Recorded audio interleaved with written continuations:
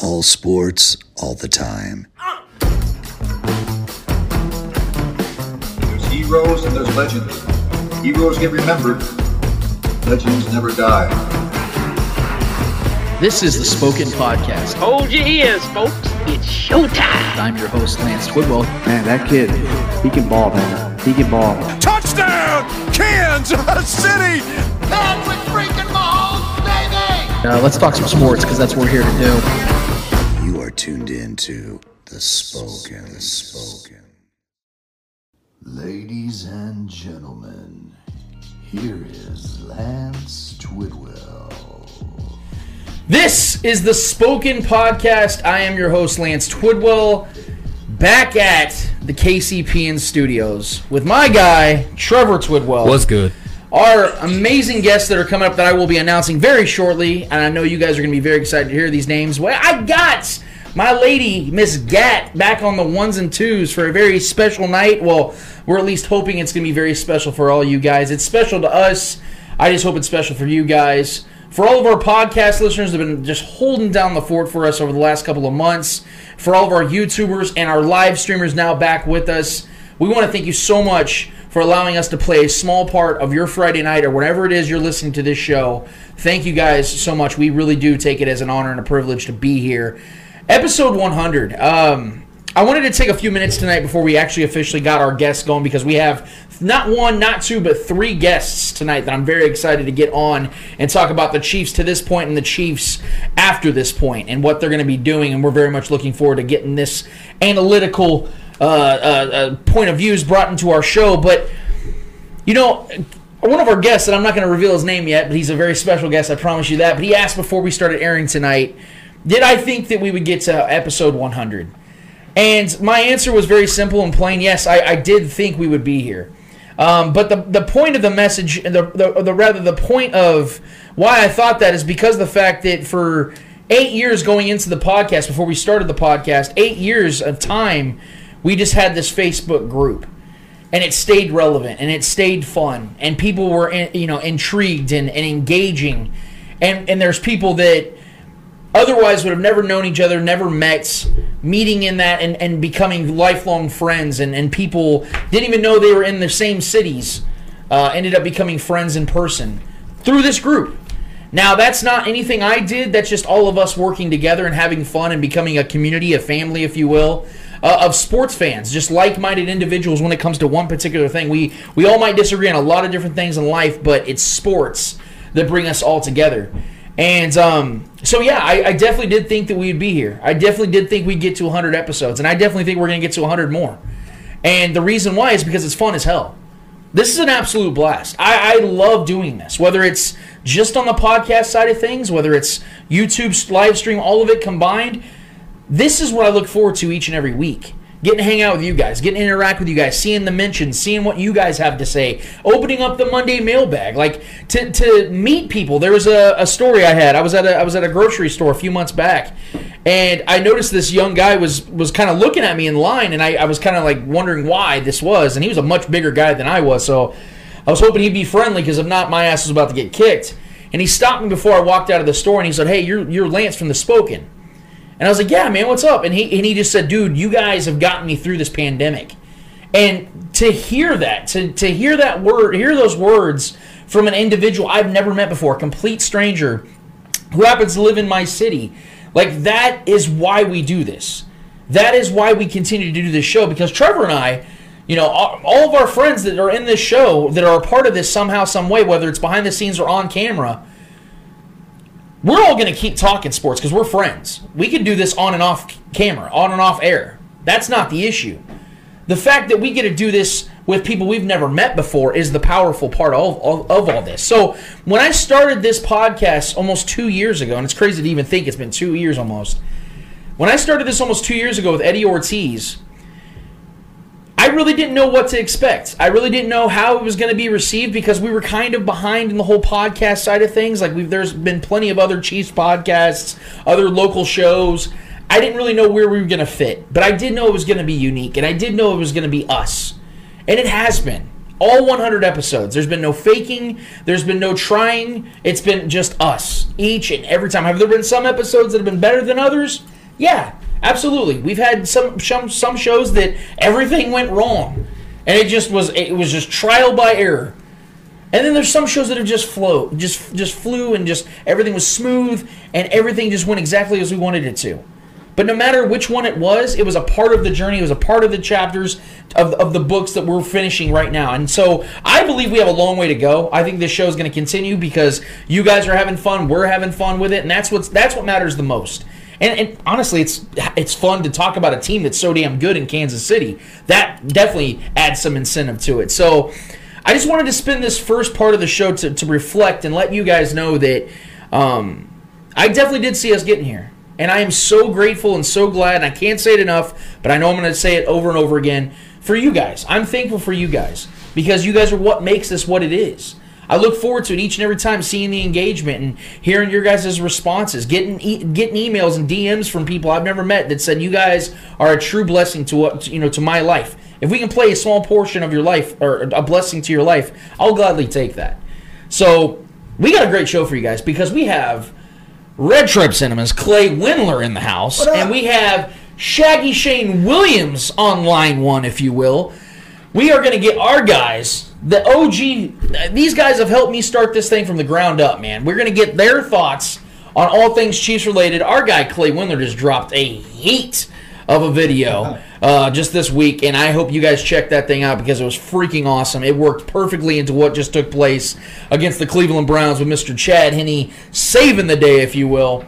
I'm going to get their thoughts on what's happened to this point, how they see things going from this point on. It's going to be an absolute blast. We got Trevor Twidwell in the house. We got Gat in the house. I'm sure she's got some thoughts. She wants to bring it. She always has a free ride to comment on what she's got going on. And obviously, we'd love to hear from you guys. Let us know what you guys think, in our discussions throughout the show.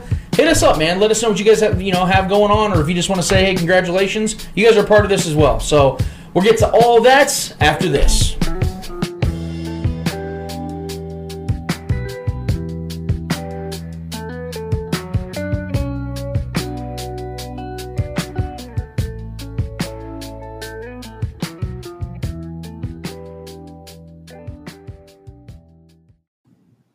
Commandeer is Kansas City's alternative apparel brand. They make unique Kansas City-themed apparel and accessories with an emphasis on counterculture. They're nominated for 2 Best of KC 2019 awards in the Pitch magazine and have plenty of designs for both sports fans and anyone else. Find them online at commandeerbrand.com or follow them at Commandeer on Instagram, Facebook, and Twitter. Soft shirts designed with an edge. Hold up, son. Word. Yeah. Back at it again on the Spoken Podcast for segment number 2. I am your host, Lance Twidwell, here inside the KCPN studios with my guys, Trevor Twidwell. That's good. Mr. Clay Windler is in the house tonight. He is in person, live, and in studio. We got Gat on the ones and twos, as always. She's Mrs. Reliable in this business. We also have our guy, Mr. Shaggy, don't call him Granite Chin, Williams, on our Zoom call. How we doing tonight, Mr. Shaggy Shane? Things couldn't be better on a Red Friday when your Kansas City Chiefs are about to host their 3rd straight AFC Championship game at One Arrowhead Drive. Are you ready to kick some ass? Are you ready to kick some ass, baby? Let's go. Come on. Yeah. Our guy Shane's like the human version of Viagra. I swear, this guy is always up and ready to go, man. If you haven't followed our guy Shaggy at this point on YouTube, I don't know what the hell. I don't even know if we can consider you a part of the kingdom at this point, because this guy is the ultimate representation. But we also have an ultimate representation of Chiefs Kingdom and Red Tribe Cinema, Mr. Clay Windler, the mind behind Thank you. Red Tribe Cinema. How are you doing tonight, Mr. Windler? It's not about me. It's about you tonight, Lance. Well, you guys are what make this great, man. I'm so glad I got Gat, Shane, and Clay at the same time on the same show. At the same time. You guys have made this what this is, man. From production to all of it. But I just want to thank you guys real quick before, I don't want to get all sobby on this, but I just want to thank you guys for being here, taking time on your Friday nights, because I know you guys got things going on. You're prepping for this game, and that's what I want to start with. So the Chiefs just got done beating the Browns this last week, and I think it goes without saying, guys, that this was a game that we saw literally every single possibility and every single scenario play itself out. You saw Patrick Mahomes look amazing. He totally took away the whole Russ theory that everyone kept trying to play on. You saw the way the defense really clamped down on the Browns and made them earn every single thing they got on that field, and they still didn't earn very much. You saw Patrick Mahomes go down with an apparent concussion at the time, and it scared the living hell out of all of us. And then we saw the backup quarterback, Chad Henne, go in there and save the damn day. Not to mention crazy-ass plays like a touchback that Dan Sorensen willed. I mean, if he doesn't give every ounce of his being in that play doesn't happen, and the Browns might win that game, probably do win that game. Butker misses leaves 4 points on the board. Like I'm saying, there's everything that could have happened in a football game almost damn near happened in this game. I'm going to start with you, Shane. What did you learn about the Chiefs as a whole last week against the Browns? I learned that when their backs are against the wall and they don't have any momentum, Andy Reid isn't afraid to show his balls to steel. We've all been critical of Andy Reid for a plethora of reasons that we don't need to touch on tonight unless you want to gander on it. Andy Reid really stepped up and put the trust in his backup quarterback, who the drive before probably threw the worst pass of his NFL career on that interception, to call the play that he called on 4th and inches at your own 47 with 1 minute and 15 seconds left. Props to Andy Reid. No other head coach would be ballsy enough to make that call. Every other head coach, including myself, would have said, run it down to 1, take a timeout, and think about what you want to call. But Andy Reid knew the entire world was thinking that, propped up his balls of steel, and made the ultimate call. Way to go. Clay, what did you see in this matchup in particular, man? Well, this game was kind of like a microcosm of previous Chiefs playoff games. You had, first off, the Chiefs didn't punt in this game. Yep. And we all know what happened in a certain no-punt game many, many years ago. So they reversed that curse. We had a microcosm of the Lynn Elliott debacle with Butker missing 2 huge kicks. And sure. if he had missed 3 kicks instead of 2, they might have lost the game. And then we had a not so great quarterback almost spoiling the game, and the Chiefs really, I mean, they beat the odds, they beat their own history in winning this game, which is why everybody had the reaction to it that they had. And just I think even if the Browns had gotten that ball back, they still would have lost, but nobody really felt like that when it was happening. And so it was just, the game started the way most of us expected, I think, and then it turned out completely different. And it was, honestly, it might have been like the most memorable playoff game, other than the Texans game, obviously, that we've had since Mahomes became our starter. Yeah.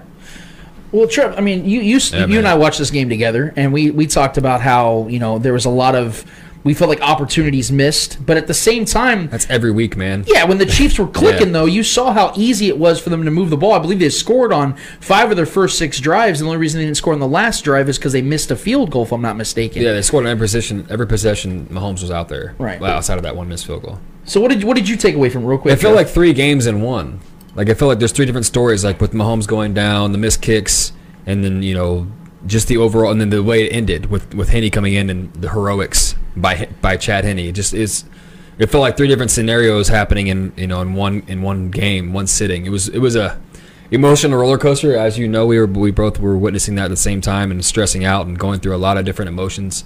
I'm glad Pat's okay. First of all, my biggest takeaway was the defense, man. I feel like, I know we allowed a couple big chunk plays down the field, but that's the best running back tandem in this league. Those 2 running backs, Kareem Hunt and Nick Chubb, have been absolutely just dismantling defenses all year. That's at one of the best O-lines, if not the best rushing O-line in the league. And we shut their asses down, right, as far as to their standards. Those guys run over everybody, just like we did against Derrick Henry last year in the playoffs. Everyone was like, oh, yeah, they were talking all that shit. And Frank, who heard it? Frank Clark? Everybody heard it, right? We heard it all week leading into that game, just like we heard it all week. This is personal from Kareem Hunt. we shut their asses down. Outside of Kareem Hunt getting in, he got the pay dirt. I'll give him that. But outside of that, I mean, that was not a typical rushing outing from that Cleveland offense. And Dirty Dan, Tyrann Mathieu, Frank Clark getting pressure. Big guys were making big plays. Big names were making big plays, and that's what you want to see. It looked like we flipped that switch, and that's the most. As far as going into this next game, I'm not worried about our offense. Pat's going to go do what Pat does this next game. I'm not worried about that. But if our defense is clicking like that, and we can take that performance and one-up it going into this next week, that was my biggest takeaway. I was excited to see guys, Hitchens out there looking feisty again, carrying over what he was doing in the middle of the season. He's looked great all year, carrying over that vocalness, that leadership with the linebacker core, because we definitely need that. And it showed, man. Our linebackers were ready. They were up for the challenge against those running backs, and they did what they had to do. Sorensen making the big play. Tyrann was literally everywhere, sniffing out the ball. That's what I was most impressed with. I mean, like I said, the biggest story obviously coming out of the game was Patrick making sure he was okay. Henne finished the game, with the biggest ballsy call I think I've seen in any football game all year.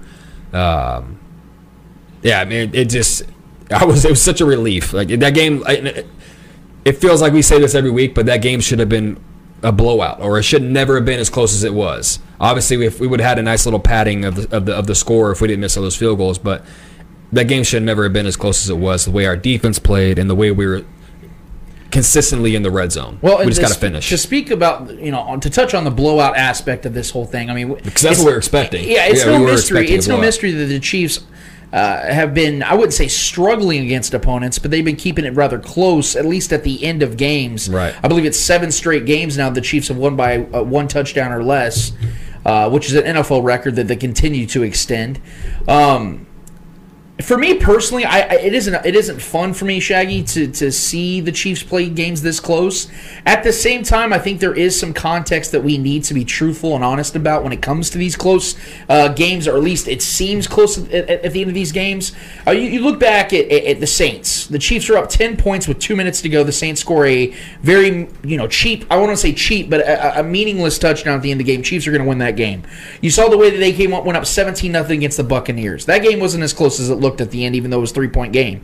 The Dolphins game, Chiefs are up 13 points. The Bills game, they're up 14 points. I mean, what I'm saying is, against good teams, the Chiefs had demanding and commanding leads, and it just seems that they kind of let up at the end. Shaggy, is this something that you see as a concern moving forward for these final 2 games the Chiefs can be potentially playing in, or do you think this is just the confidence this team exudes each and every week? When you look at it in totality, if you look at it in big picture, it's just the way things are trending for the Kansas City Chiefs for the entire 2020 season. Let's look at it with the Saints game. The Kansas City Chiefs had 2 14-point leads in that game and had the ball. Yep. The Chiefs had the ball against the Saints up 14-0 through 3 straight incomplete passes, punted the football away. Drew Brees ended up hitting a wide receiver for 50 yards. They're back in the game at 14-7. With the Chiefs up 29-15 in the fourth quarter of that same game, the Chiefs had the ball at their own 25-yard line with about 12 minutes left in the game. They threw 2 incompletions. Then on the third play, it was a pass play. Patrick Mahomes was sandwiched. He fumbled. The Saints took advantage of that. Thought, wow, the Chiefs haven't put us away, and scored a touchdown and made it a game. With the Chiefs up 30-10 at the beginning of the fourth quarter against the Miami Dolphins, Patrick Mahomes threw an interception, but it was a hell of an interception by Xavier Newman of the Miami Dolphins. The Dolphins went down and scored a touchdown to 4th and 13. The Chiefs then ran the ball once and threw 2 incompletions, punted the football. The Dolphins went down to score. The Tampa Bay Buccaneers, the Chiefs were owning the entire game. The defense even had 2 interceptions in the third quarter. The Chiefs unable, and this is what I'm going to get at, because if you look at it in totality, the big picture, the reason why the Chiefs weren't able to put away the Dolphins, Saints, and the Buccaneers, as well as the Cleveland Browns, well, I won't say the Cleveland Browns, because the Chiefs were able to run. But in those 3 games, the Chiefs weren't able to sustain a running game. Against the Browns, it was a different story, because the Browns had that long 9.5-minute drive to pull within 5. Then the Chiefs were able to move the ball with the running game. But In those 3 games in the regular season, the Chiefs weren't able to move the football or even make an attempt to. When you have the ball at 14 points twice against the Saints, you got to lean on your running game. I know the offensive line is having some issues because we're not the same with us, Schwartz. Our guards have been in flux. When you have the lead up 14, especially in the fourth quarter, you have to run the football. And that's what scares me going into this game on Sunday. My biggest fear is the Chiefs will be up 31-17 with 12 minutes left in the game, and they'll throw 3 straight incomplete passes. That's my fear. But Darrell Williams, who's somebody we haven't talked about, which brings up a different point. And I'm not trying to dodge that question, Lance, because on top of answering that question, I think the Chiefs have elevated Darrell Williams above Le'Veon Bell. Le'Veon Bell did not practice today.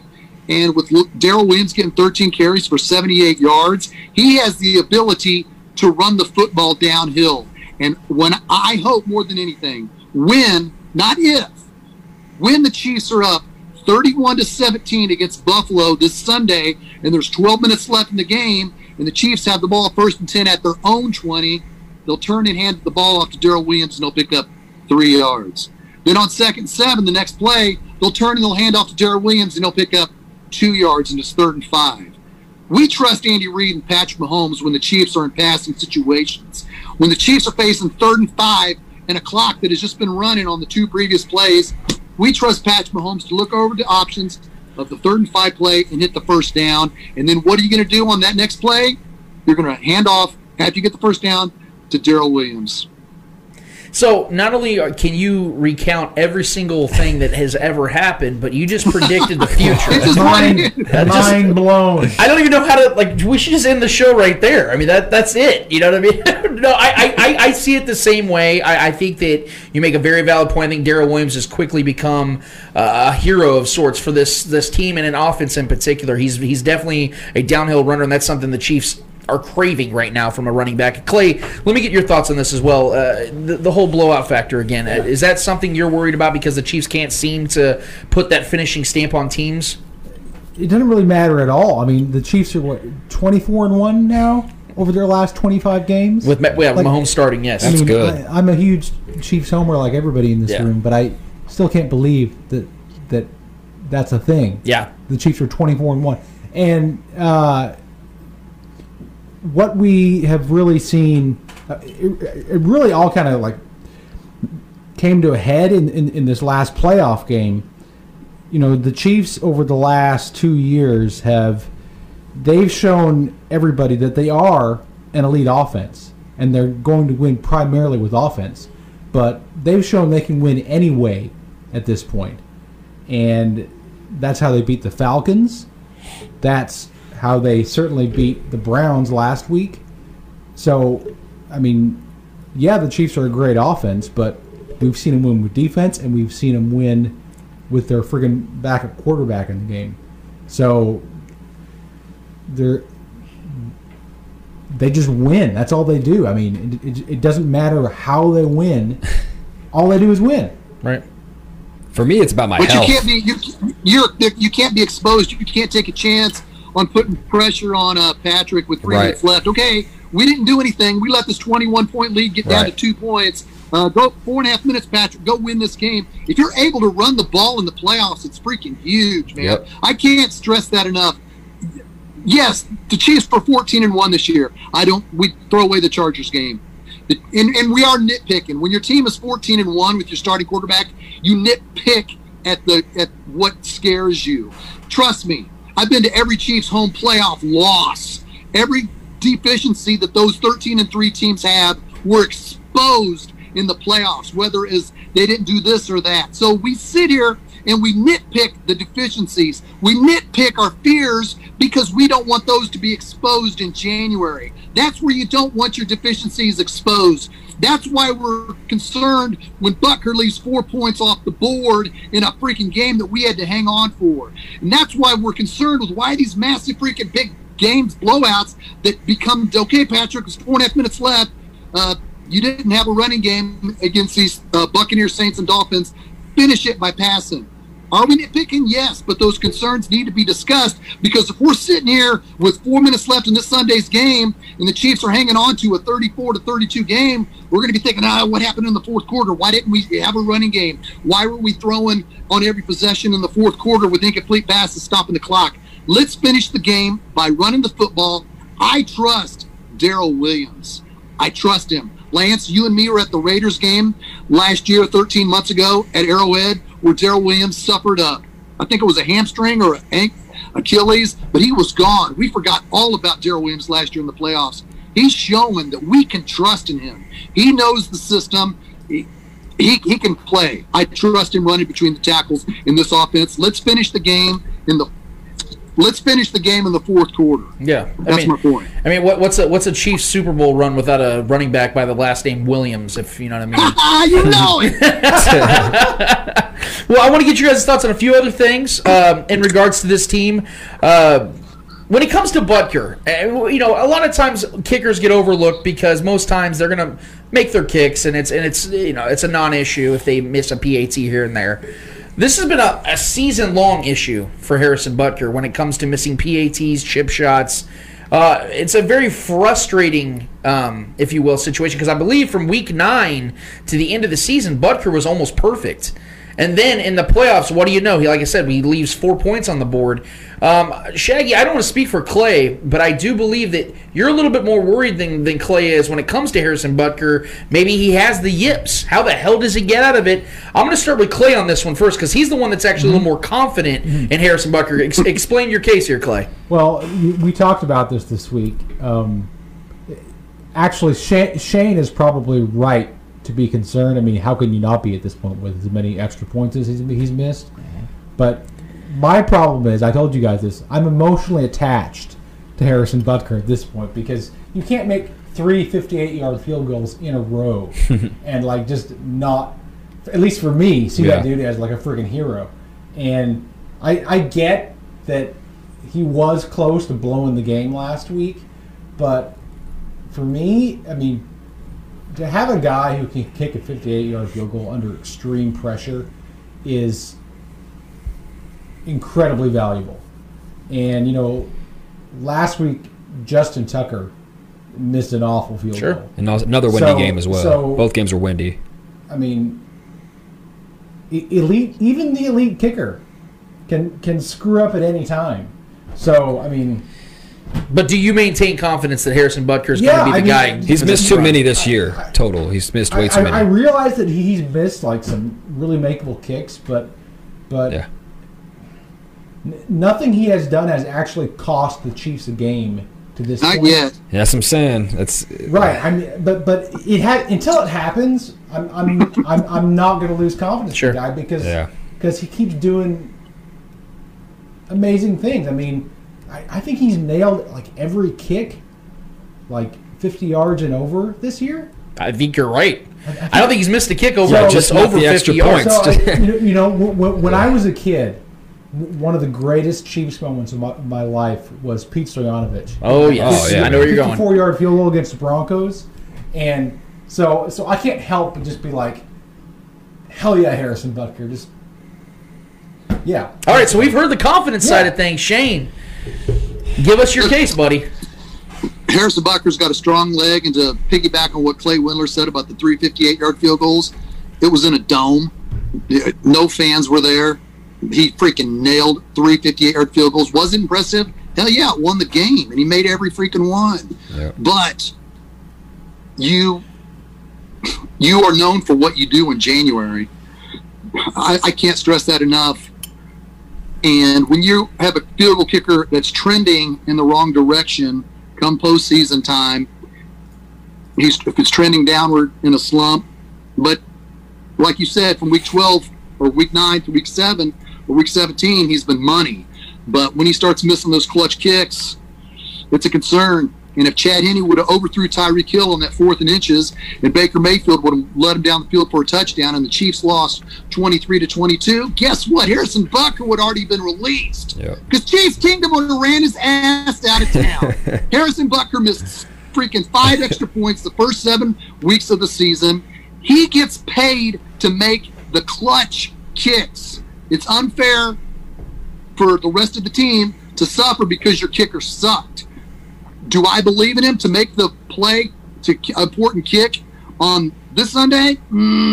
He better, because Chief Andy Reid and the Dave Tobe and the entire special teams and the whole coaching staff put their trust in him. It's weird because he misses such short kicks and he's able to make the long kicks.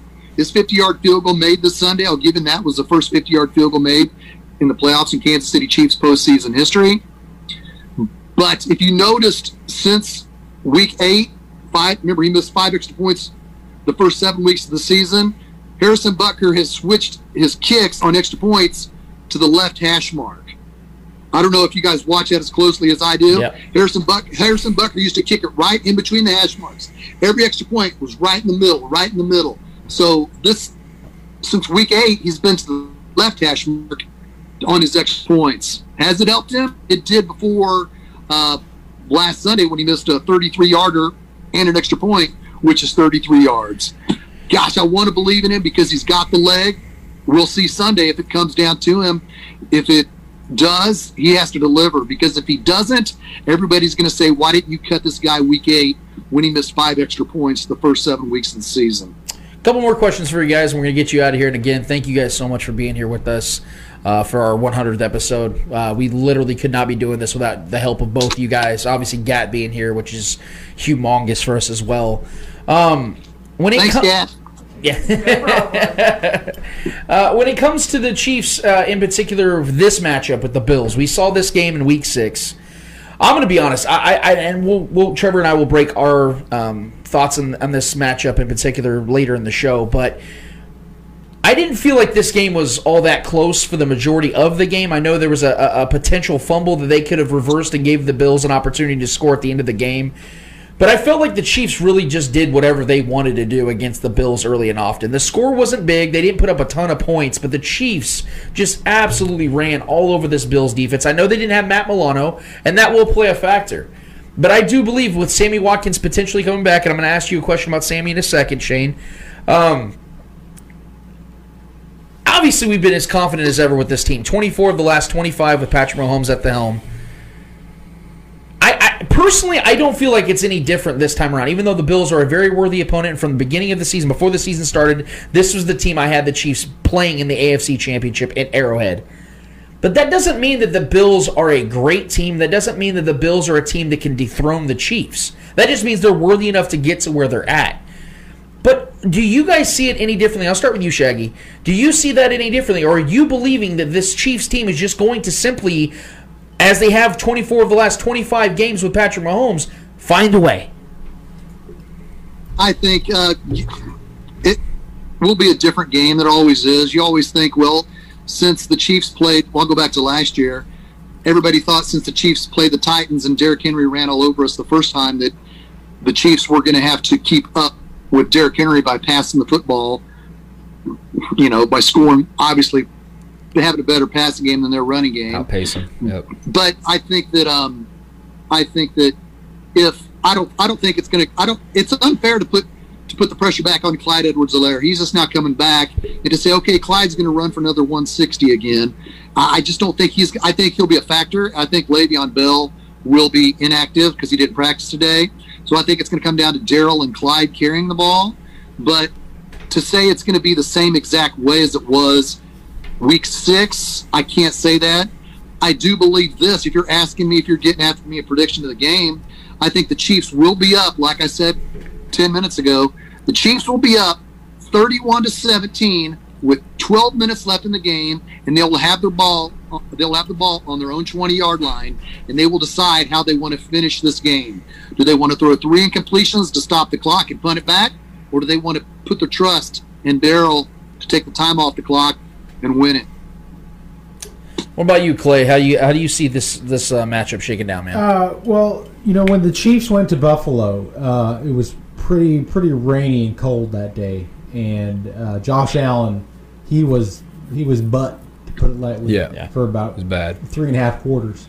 And the weather's going to be even worse on Sunday. I mean, it's going to be cold as shit. It's going to be at least like 10 degrees colder than it was in Buffalo, and there might be sleet. And what we know about the Bills is that if they're going to win this game, it's going to have to be with their passing game. And conditions are not going to be right for that. And just given that, I have a hard time seeing the Bills coming like even as close as the Browns did last week. I mean, the Browns, they don't have the passing game that the Bills do, but their running game is better, their defense is better. And neither of those two elements for the Browns really stopped the Chiefs. So you kind of have a hard time seeing how the Bills are going to come in and pull this off. But you, Trey. Good point, Clay. What I want to say about that, Clay brings up a good point. Another thing about the Chiefs and with playing against Josh Allen, Steve Spagnuolo is really good about covering up the Chiefs' shortcomings and deficiencies. In Bob Sutton's system, I know his name is supposed to be forgotten, the Chiefs' cornerbacks were always left on an island in the standard 3-4 defense, and the Chiefs' defense and cornerbacks were always exposed. We could say Steve Nelson, Phillip Gaines, we could name off a plethora of guys. The Chiefs' shortcomings and like I said, their deficiencies, Spagnuolo is able to cover up. If we're concerned about Charvarius Ward, he's going to have an extra safety back there. He's going to go nickel wide to keep those cornerbacks from being exposed. That's what I love about Steve Spagnuolo. We're going to fear Josh Allen and Stephon Diggs and Cole Beasley coming into this Sunday's game, but we know and we trust the Spagnuolo. Trust is so freaking huge. We trust that Steve Spagnuolo is going to put the Chiefs defense in a situation to be successful. I'm not going to say there's not going to be a play where a player will give up a 55-yard bomb or a 52-yard run, but for the most part, having Steve Spagnuolo, I trust him in this big game to slow down Josh Allen to 17 points. I hope that prediction comes to fruition, and I hope a guy that's been huge for the Chiefs over the last couple of seasons in the playoffs has something to say about that. And in fact, our guy Shaggy Shane is wearing his jersey right at this very moment. Shane came at me this last week. He told me, "Hey, don't you dare talk about my Sammy." And I had to kind of pull back for a little bit because I was stating some facts about Sammy Watkins missing his 15th game in 3 years with the Chiefs, and I'm talking about, is he soft? Is he injury prone? I'm asking questions, and my dude Shaggy's in my DMs letting me know. That's not okay, Lance. That shit ain't going to fly with my 6'5" frame. That's just not going to fly. So let me ask you a question, Shaggy, because it does sound like Sammy's going to play in this game, or at least he's going to be active. What are you expecting from my guy Sammy Watkins, and how much is it going to help the Chiefs get this victory against the Bills?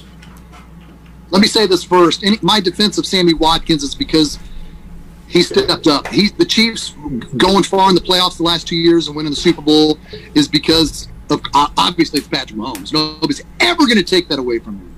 Patrick Mahomes is the best quarterback in the National Football League, just like I said he would be before we drafted him.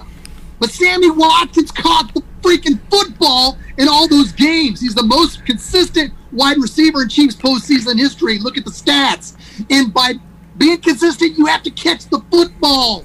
I was 4 rows in the back of the end zone when the Chiefs had home field advantage in 1995 and January 96. And I watched Lake Dawson, who was 10 feet in front of me, go up and drop the freaking football that would have won the game. In 2003, when the Chiefs played the Indianapolis Colts and nobody punted, but the Chiefs had to settle for a field goal on the opening possession, Mark Bowricker dropped a football 10 feet in front of me. That was freaking huge. We were known for playoff drops. Dick Vermeil spent the entire offseason that year saying, well, if we catch touchdown passes in the playoffs, then, we would have rebounds. So we spent our entire life waiting, man, what's it like to catch a touchdown in a clutch situation in January? Well, guess what? Number 14, Sammy Watkins catches them all in the postseason. Yes, it sucks he's hurt. Yes, it sucks. This was his year to make money. Sammy Watkins signed a 1-year deal with incentive-laden clauses to make a whole bunch of money. Guess what? He lost big bucks. And when Sammy Watkins is a free agent come July, he'll be one of them later tier receivers that'll get signed to a 1-year deal. He knows he messed up. It's not his fault. It's just part of the game. But he knows that he fell short. But he steps up in the playoffs. I will always defend any player that took the Chiefs to the championship game and won them the Super Bowl. Was I hard on Andy Reid? Hell yeah, I was, because his loyalty to Bob Sutton, I feel, cost us the Super Bowl in 18. But guess what? I'm not going to be hard on Andy Reid now because he made the necessary changes and brought us a Super Bowl title and led us back to the AFC Championship game the next year. Props to Andy Reid for that. But to your specific question of Sammy Watkins, his stats in the playoffs don't lie. He missed Sunday, which hurt his stats. But if he comes back and play, I expect him to play well, because if you looked at the interview with Sammy Watkins, that he really opened up about the inner vibes of the odyssey of our universe. He said when he was drafted by Buffalo, he felt like the entire city of Buffalo came down on his shoulders. He felt like he had to deliver for Buffalo. He felt like number 14 was Buffalo. Well, guess what? Stephon Diggs is wearing that number 14 jersey a little bit better than Sammy Watkins did. So when number 14 gets on the field this Sunday at Arrowhead, he knows, hey, I felt like I had to defend Buffalo. I felt like I was Buffalo. I came into the NFL as a top 5 draft pick, being a Buffalo Bill. This game means a lot to Sammy Watkins. And if I'm ever critical to you, freaking Lance, Clay, Trevor, Gat, Eddie, it's only because I love you. So don't take those DMs personal, my brother. No, I never do. I just think it's amazing, bro. And everything you're saying is 100% true. The Chiefs need Sammy Watkins to be out there and to be healthy. And also, just for the poetry side of things, I think this would be beautiful for him to go out there and perform at a high level again against the team that drafted him. I think it would be amazing. And you are right. Stephon Diggs has absolutely filled the role that the Bills were trusting Sammy Watkins to be years ago. I just think that when you look at the matchup, and again, Trevor and I are going to break down this in the next segment, I just think when you look at the way the Chiefs have been able to defend the pass on a consistent basis, I don't feel like Stephon Diggs is going to be Stephon Diggs as much as he normally is. So he's a little banged up. I trust Spagnuolo. I trust Spagnuolo to have a system to where his cornerbacks aren't exposed. Yes, on the first play of the divisional round last year against Houston Texans, Deshaun Watson was able to expose the Chiefs when they had a hole in the secondary and gave up a 50-yard touchdown bomb. I expect for the long haul, 60 minutes, the Chiefs to be able to attack Spagnuolo. I trust him to be able to attack that defense or that offense from Josh Allen. Remember, Josh Allen last Sunday didn't hand off to the running back once the entire first half. So I trust Spagnuolo to come up with the system to defend that. Shaggy, where can the people find you on social media, my man? Look up on YouTube, Shaggy Shane Chiefs, and at Shaggy Shane KC on Twitter. I'm not on there as much as you two, but I'm on there sometimes. And Shane Williams on Facebook. This is literally, guys, I'm telling you, this is the ultimate representation of a Chiefs fan right here. Been around. You need to cling to this guy. If you're here with us, you need to be with Shaggy Shane on YouTube for sure. He does a weekly breakdown, a reaction to the games that have already been played, what he expects the next week. He is the most supportive friend I have in this world. This guy constantly shares our content, constantly shares Red Tribe Cinema, contributes, will drop anything and everything to help a brother out. My dude, you're helping me out right now. You're helping a brother out big time in episode 100. I literally would not be able to do this without you, man. You were my first big supporter when I started The Spoken way back when, man. You were the first big-time one, and I mean that literally and figuratively. You are the best human being I've ever met, and I really hope you do a couple Goose Frabas before you go back out there to Tracy in the living room, because you are fired up, my man. And I hope you bring that fire on Sunday, because the team's going to need you, my man. You may not be at that. You know what it's about. Yeah. You may not be out there in person, but they need you, man. They need you. So, Shaggy, I think it goes without saying, we definitely appreciate you taking some time out of your Friday night to be with us. I love you, man. You are, like I said, the best human I know. Too, and thank you so much for being here with us, buddy. I love you guys. I love you, Clay. Take care, man. And Trevor, keep cheering on those Kings, buddy. We're going to turn around one day. We're trying, man. We're trying. Love you, brother. You have a great night. You too, man. See ya. And that is our guy, Shaggy Shane. Without question, the GOAT. He is the GOAT. I dare to say he's the Patrick Mahomes of Chiefs fans.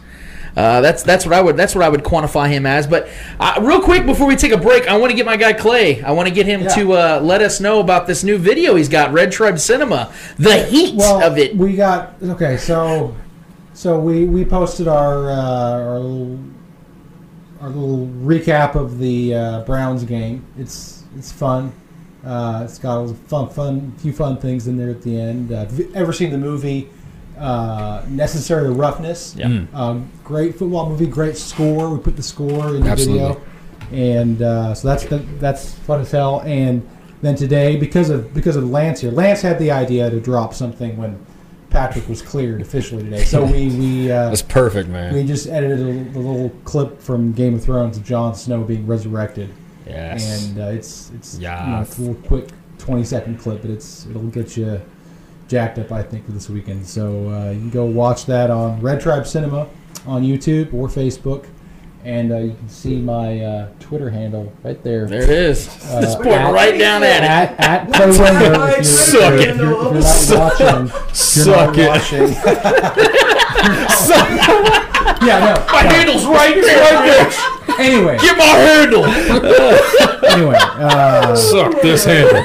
And we'll have something for sure for the Bills game, and if all things go well for the Super Bowl. Definitely, baby. Saving the real big drop for the big Lombardi. I always feel like a privileged child whenever Clay hits me up and goes, "Hey man, I need some lines." Yes. For these if upcoming the shows. Chiefs do win the Super Bowl again, Lance will be reprising his role as fake Mahomes, and we will have a little shindig called Guardians of the Kingdom for everybody to watch and enjoy, and hopefully like and share. So yeah. Your biggest fan, Scarlett, my niece, is going to absolutely. Her mind's going to explode when she hears this. She's been wanting the Guardians of the Galaxy mashup for like 2 years. So yep. You're the absolute best, man. Thank you so much for hanging out with us. For those that don't know, Clay and Gat, obviously, goes without question. Both these folks right here have put so much time of their personal time. I mean, Gat's got kids. You know, Clay's got he's always busy creating something new on the internet. I don't know how he continues. I feel like the internet. Red Tribe Cinema is his child, like straight up. And for them to and I'm not just, you guys are here obviously, but I'm saying this with sincerity. For them to take the time and do things like this, when I know you guys can be relaxing and doing literally whatever the hell you want, you're here with us, and that is that's humbling. And so I just wanted to tell you, Clay, thank you so much, man, for your friendship, for everything you do on the back end of our show, for all the quality you add to this. Just for being there, man. You've been nothing but nothing short of a brother and a great friend, and I really appreciate that. And Gat, you already know how I feel about it. You're the queen of Chiefs Kingdom, as I like to say. So it's an honor for me to have Shane, who's the OG of Chiefs fans that I know, to have Clay, who's creates the best, most relevant, pop culture style videos and keeps fans intrigued, even in the roughest of days, through the Matt Castle era and Alex Smith era. To get through that, Clay helped a lot of people through that, definitely myself included, before we even knew each other. And then Gat, like I said, to be able to promote us the way that she does for our shows. This is just, I'm humbled, like I said, man. We just started as a bunch of morons talking Chiefs football and talking. Yeah. We just look prettier now. Hey, so we're playing the Bills this week. And so, I got to say, where else would you rather be than right here? Nothing else better. There you go. For sure. So we're going to take a quick break, guys, because when we get back, Trevor and I are going to give you guys our thoughts, our breakdown, our analysis, if you will, on this Chiefs-Bills matchup. This is the one that I called a long time ago, and I feel really confident about the result that I also see happening. But we're gonna break this one down, guys. I'm really excited to talk about this game. This is what we've been waiting for all season long. We'll get back to that after this.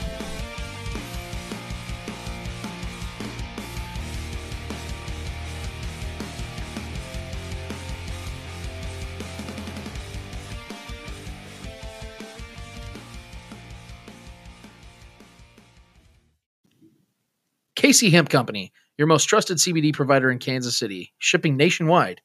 Ancient plant for a new age health. Follow them on Facebook and Instagram at KC Hemp Co.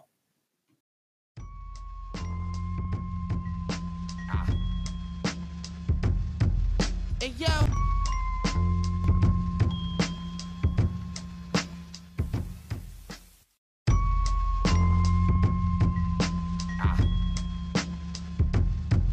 Hey, yo.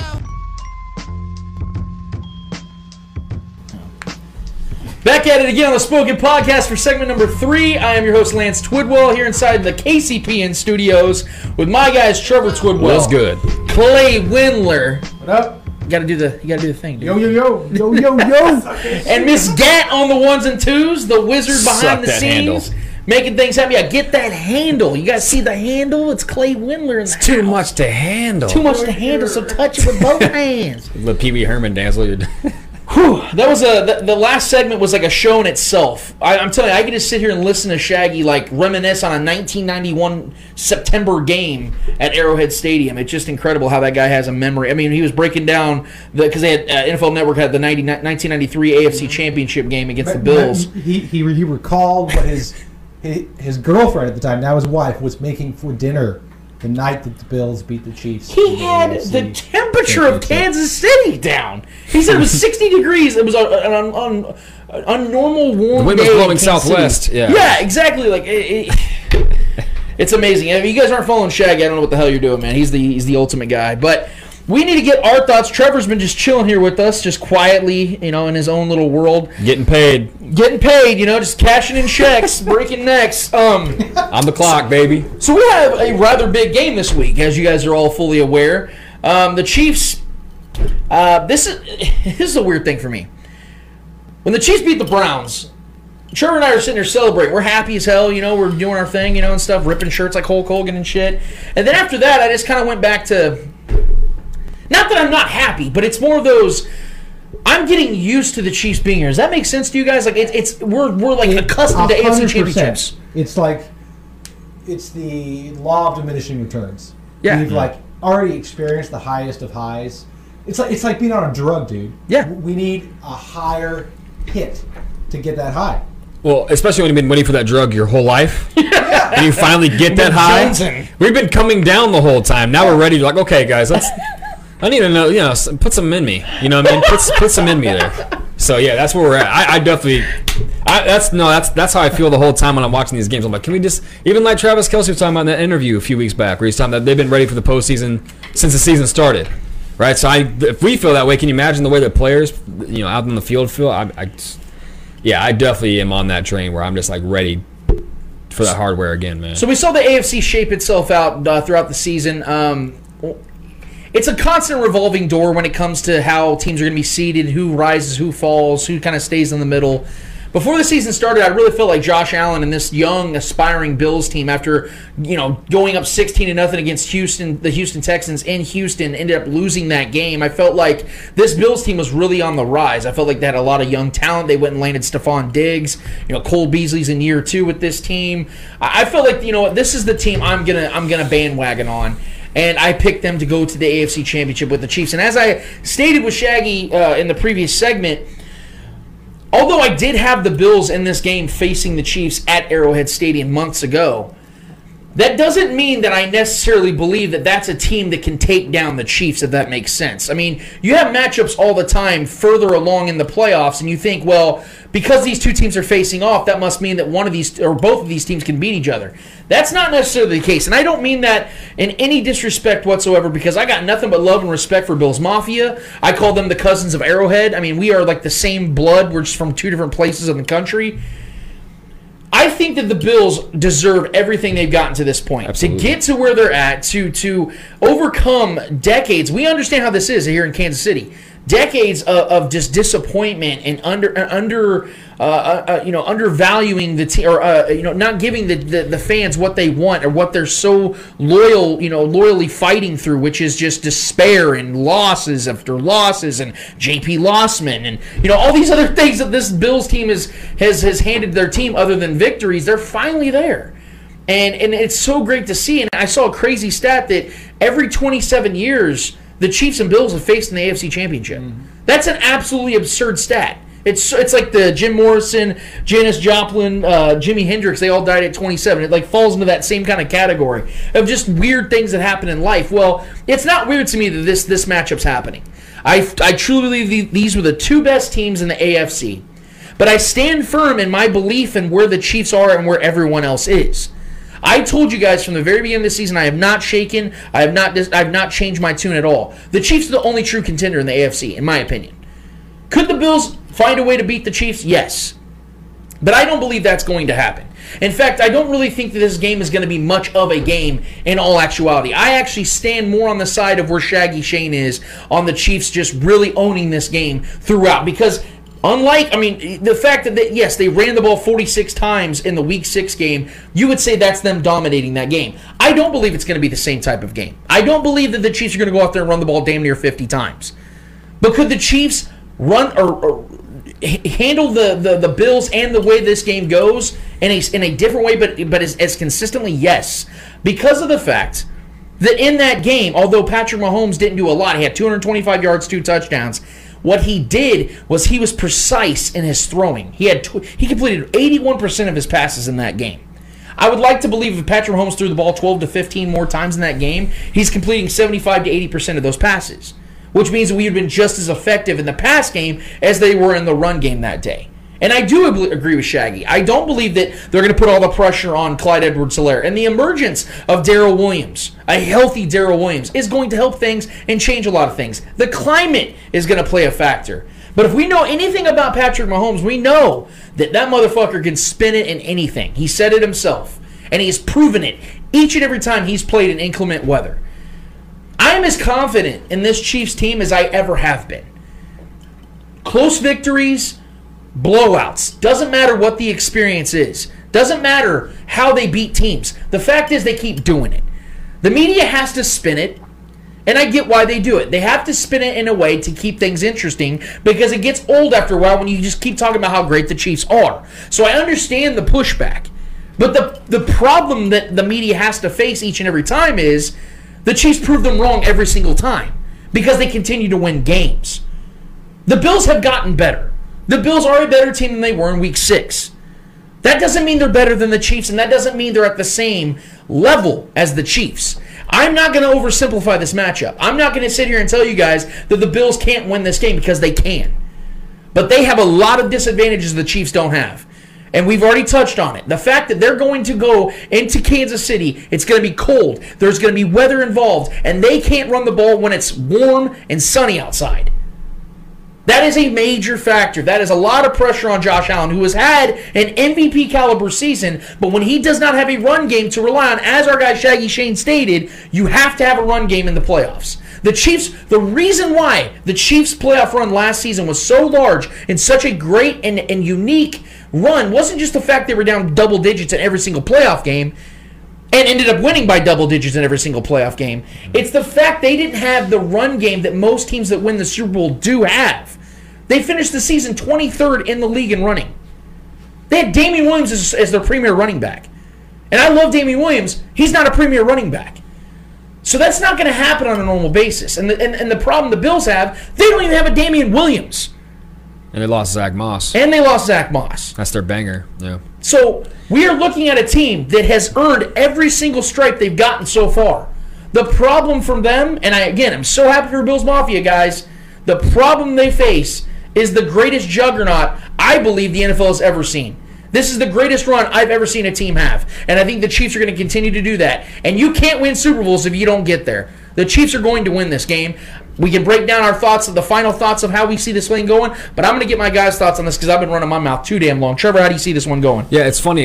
As Chiefs fans, we're in this weird, unique dilemma where with the Chiefs being, like Clay said, being 24-1 in the last 25 games, like we're so used to winning and figuring out ways to win, even if we have bad games, where we have to, previewing every single game, every single week, postseason, doesn't matter, we have to try to convince ourselves certain ways that other teams can win. When in the back of our minds, we know that we're not confident in any team beating the Chiefs. But we're overtly confident in the Chiefs winning. No matter how they do it, we're just confident that they're going to win. So it's hard sometimes to pick a way where we can see the opposing team squeaking out a win against us. That's just the confidence I have in this team. But as far as how I see this game going, if it's going to be a sleet type game, and it is 55%, I believe, chance of icy rain, which is probably the worst kind of weather you can play in football. And rain is probably the worst, but when it's icy and rainy, that is hard on receivers to run routes properly, and definitely hard on cornerbacks and DBs to defend, especially when you get the speedsters that we have. So I think it's going to be a long day for that cornerback crew. and Buffalo. I think Tyreek is going to eat. I think Travis Kelce is once again going to eat those small, because Buffalo has a small linebacker corps. They're quick. They have speed. I truly believe they built that team to defend the speed of our weaponry. It just doesn't work because we're faster still. And when you have undersized linebackers that are speedsters, that also opens up the running game, which is why we ran all over them in week 6, right? And that's not something we do. That's not our offense. Our offense is not a run-heavy offense. It's just not. And I could definitely see us doing that again. I could see Darrell Williams is actually going ham in this game again. He looked great last week. He was getting chunk play after chunk play. As soon as he touches the ball, he goes for it. He just looked very, very motivated. And I think if that can take some of the pressure off Clyde, I think Clyde can definitely I think Clyde will be more in the backup role because I don't think he's obviously not fully prepared to take on the lead role. Le'Veon's probably not going to play. This could be a nasty game. I mean, I fully expect us to put up points. No one passes more in this league offensively than the Buffalo Bills. They're the most pass-heavy team in the league. They lost their bruiser back, like you said, in Zach Moss. So that's their goal line guy. So now their goal line guy, their bruiser back is going to be Josh Allen. So I think we're going to see a lot of option plays with Josh Allen. I think Josh Allen's going to run a lot to keep our defense on their toes. I think that's their best strategy to open up downfield plays for them. Josh Allen's scary right now, man. He's playing really good. He hasn't looked particularly great in the postseason so far, but that's a guy that can open up a game. And Stephon Diggs, I will say too, Stephon Diggs is a little banged up. He has a couple soft tissue things going on right now, so he's not 100%. He'll be great still. He's still himself, but he didn't do much against us when he was fully healthy in week 6. So we tend to cap those elite receivers pretty well. We don't ever really let many elite receivers get off on us. I don't know how we structure our defense to not allow offenses to take the top off. So, and that's what Buffalo does. They'll run the option. Josh Allen will scramble, get good chunk play here and there, and then he'll take the top off your defense. I don't think we're going to allow that. That's why I think we're a bad matchup for Buffalo. I think Pat's going to absolutely go off in this game. I really, really do. I don't care about the weather. And I mean, if it's windy, that's one thing that will definitely affect. We saw it last game, but it was windy last game, and it's not going to be as windy as it was this past game against the Browns. And Pat he looked just fine to me. There was a couple ducks out there that he threw, but they still got there. That's all that matters.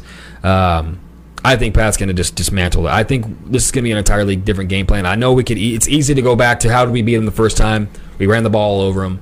Let's just do that again. I think Pat knows that Josh Allen is one of his, competitive guys around his age, a guy that they've had, back and forth about who has the bigger arm. There's that narrative. I think Pat's going to want to go out there and show out. I know he was hurt. He didn't get to finish the game. That killed him. He wanted to be out there, not Chad Henne. So I think Pat's going to come out there with this fire under his ass. This is what I want, like we talked about when we were previewing the Browns game. I told you we were going to come out like gangbusters like we did against the Bucs. Right? So that's what we wanted to see. That's what we expected. We had the bye week to prepare. Our emotions were just stirred up. We wanted to see him go out there and just light it up. I think we would have put up a lot more points in the Browns game if we would have finished with Pat. But that's what I'm expecting in this game. I'm expecting Pat to go out there and throw for at least 3 to 4 touchdowns. I really, really do. I think that this Bills defense is not very good. They're undersized.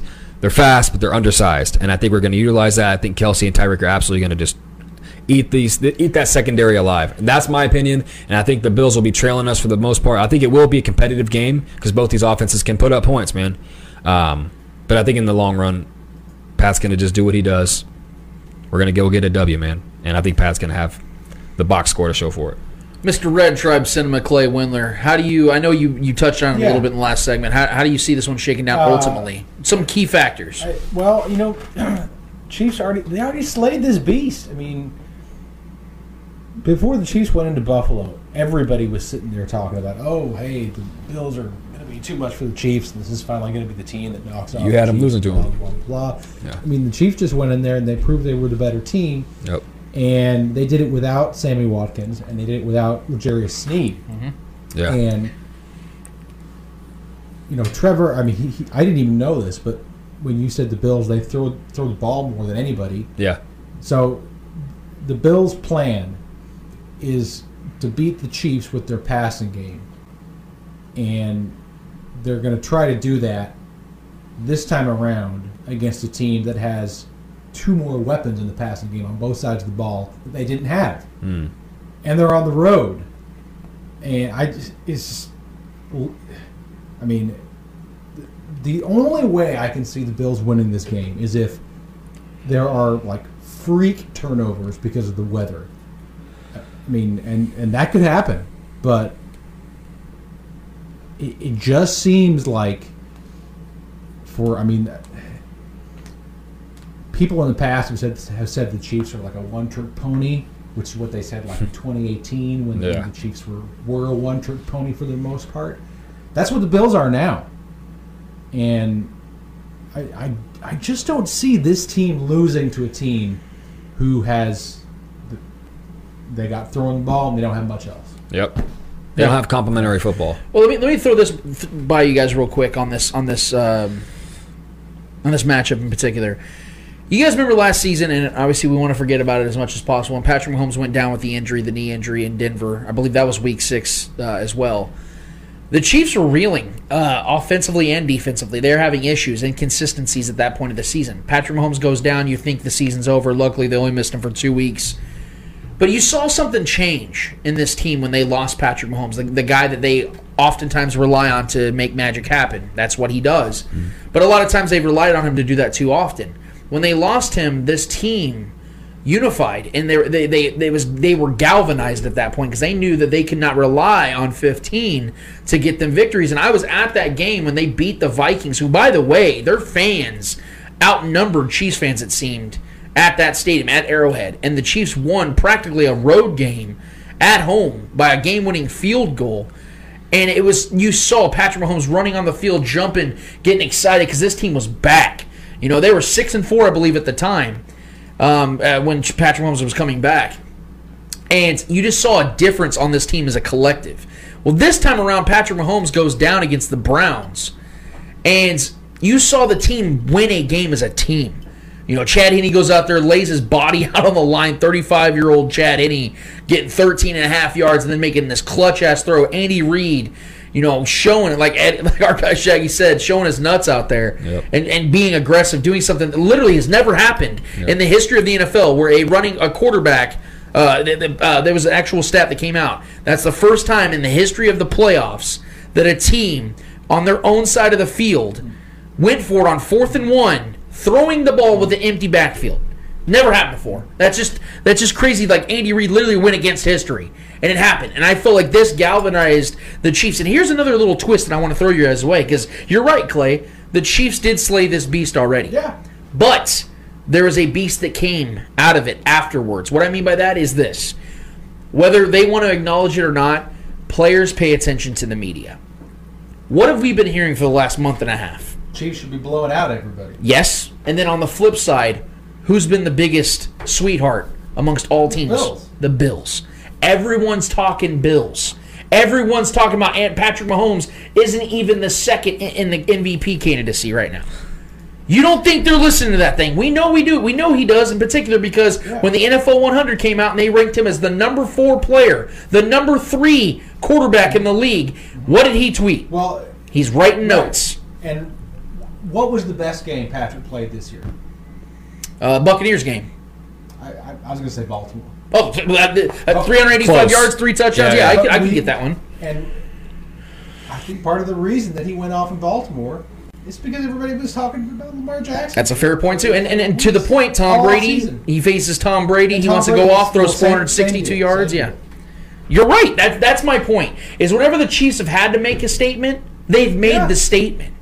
Even the Saints, a meaningless game. The Chiefs didn't have to win that game to still clinch the 1 seed in the AFC.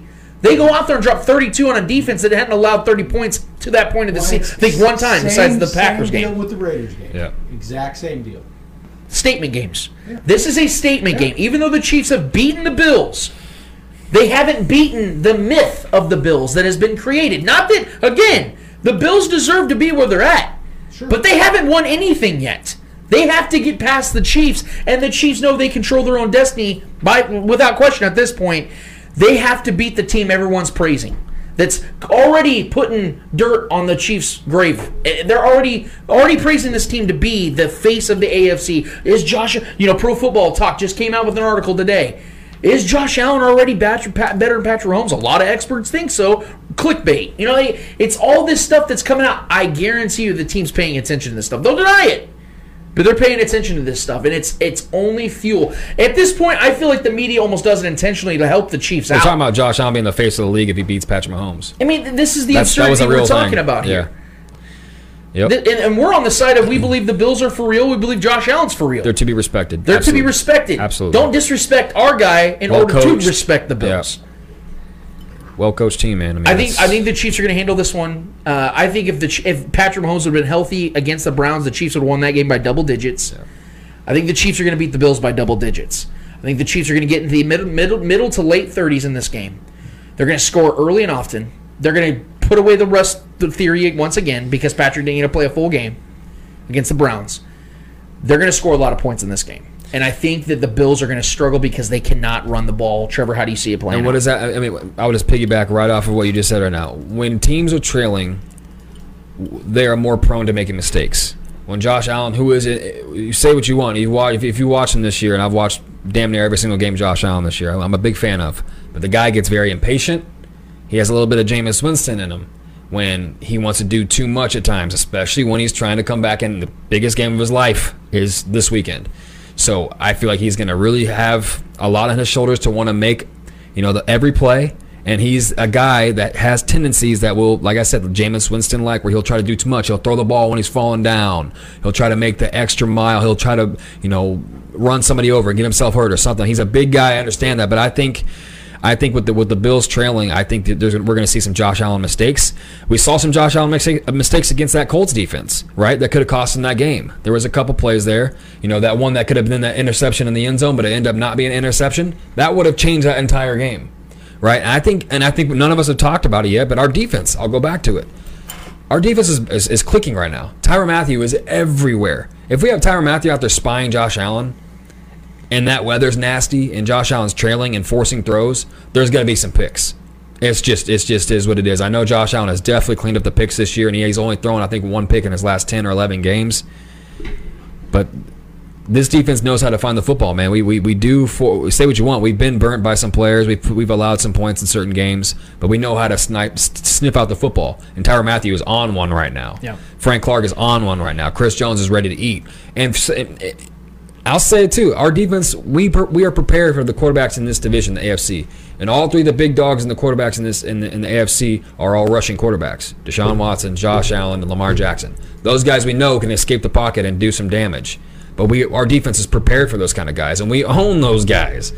But the deadliest runner of them all, Lamar Jackson, is our son, right? We've sunned this man. We've sunned all of these guys. Right, so our defense is built for these games. Our defense is built for these kind of quarterbacks. We struggle more against the old pocket passers. Honestly, if we're being honest with ourselves, we let Drew Brees put some points on us. We let Tom Brady march right back into that game. We should never let him do that. We struggle more with the guys that can read our defenses and not depend on their athleticism. So these guys that depend on their athleticism, like Josh Allen, I think he's going to try to do too much. I think it's going to cost him. I think we're going to have the lead for the majority of the game, if not the entire game, and they're going to trail. They're going to try to come back the whole time in this bad weather. I expect some Josh Allen mistakes that are going to be costly. We're going to win this game. Clay, how do you see this game shaping out at the end? So I think the weather is going to slow down both teams, but I think the Chiefs are more well-equipped to be efficient in that weather. So I think you're going to see like a 28-17 type score. And another thing about the weather, especially if it's wet, sleet, icy, it's going to slow down the pass rush. And the Bills already don't have a pass rush. So they're a light defense. They have a lot of smaller guys. Yeah. I see this game going a lot like the Bears game from last year. Mm-hmm. Chiefs offense, it wasn't like flashy or explosive in that game, but they were really, really efficient. I think they held that Bears team to 3 points in that game too. Yes. So you see so Bills have Josh Allen. Yeah, absolutely. Mitch Trubisky, obviously. I think we're going to score defensive touchdown. But I really think what Shane said about Spagnuolo and just how poorly Allen played in that first game because of the weather. Yep. I think it's just too much for them. So I think you're going to see kind of a little lower scoring game than people would think. But, about 28-17. There you have it, guys. That's our final thoughts on this matchup against the Bills. The Chiefs and Bills start off, I believe it's at 5:40 Central Time, 6:40 Eastern Time? Yeah. Yeah, so it's going to be an early-ish evening game, which I kind of like. I kind of dig that. It's a noon game with the Bucs and Packers. We can, talk about that at another time. We're going to give you guys our predictions on Sunday as well. We do that each and every Sunday morning. Give you guys our predictions of what games are on. But we need to get to you guys. Obviously, you guys can let us know in the comment thread as to what you guys have for this game, how you see this game shaking out. Give us your breakdowns, your points, and just give us score totals, whatever you guys got. But in the meantime, while you guys are typing that out, we're going to get to the Monday mailbag, which is also you guys. You guys are pretty much just taking over the rest of this show. We'll get back to that after this.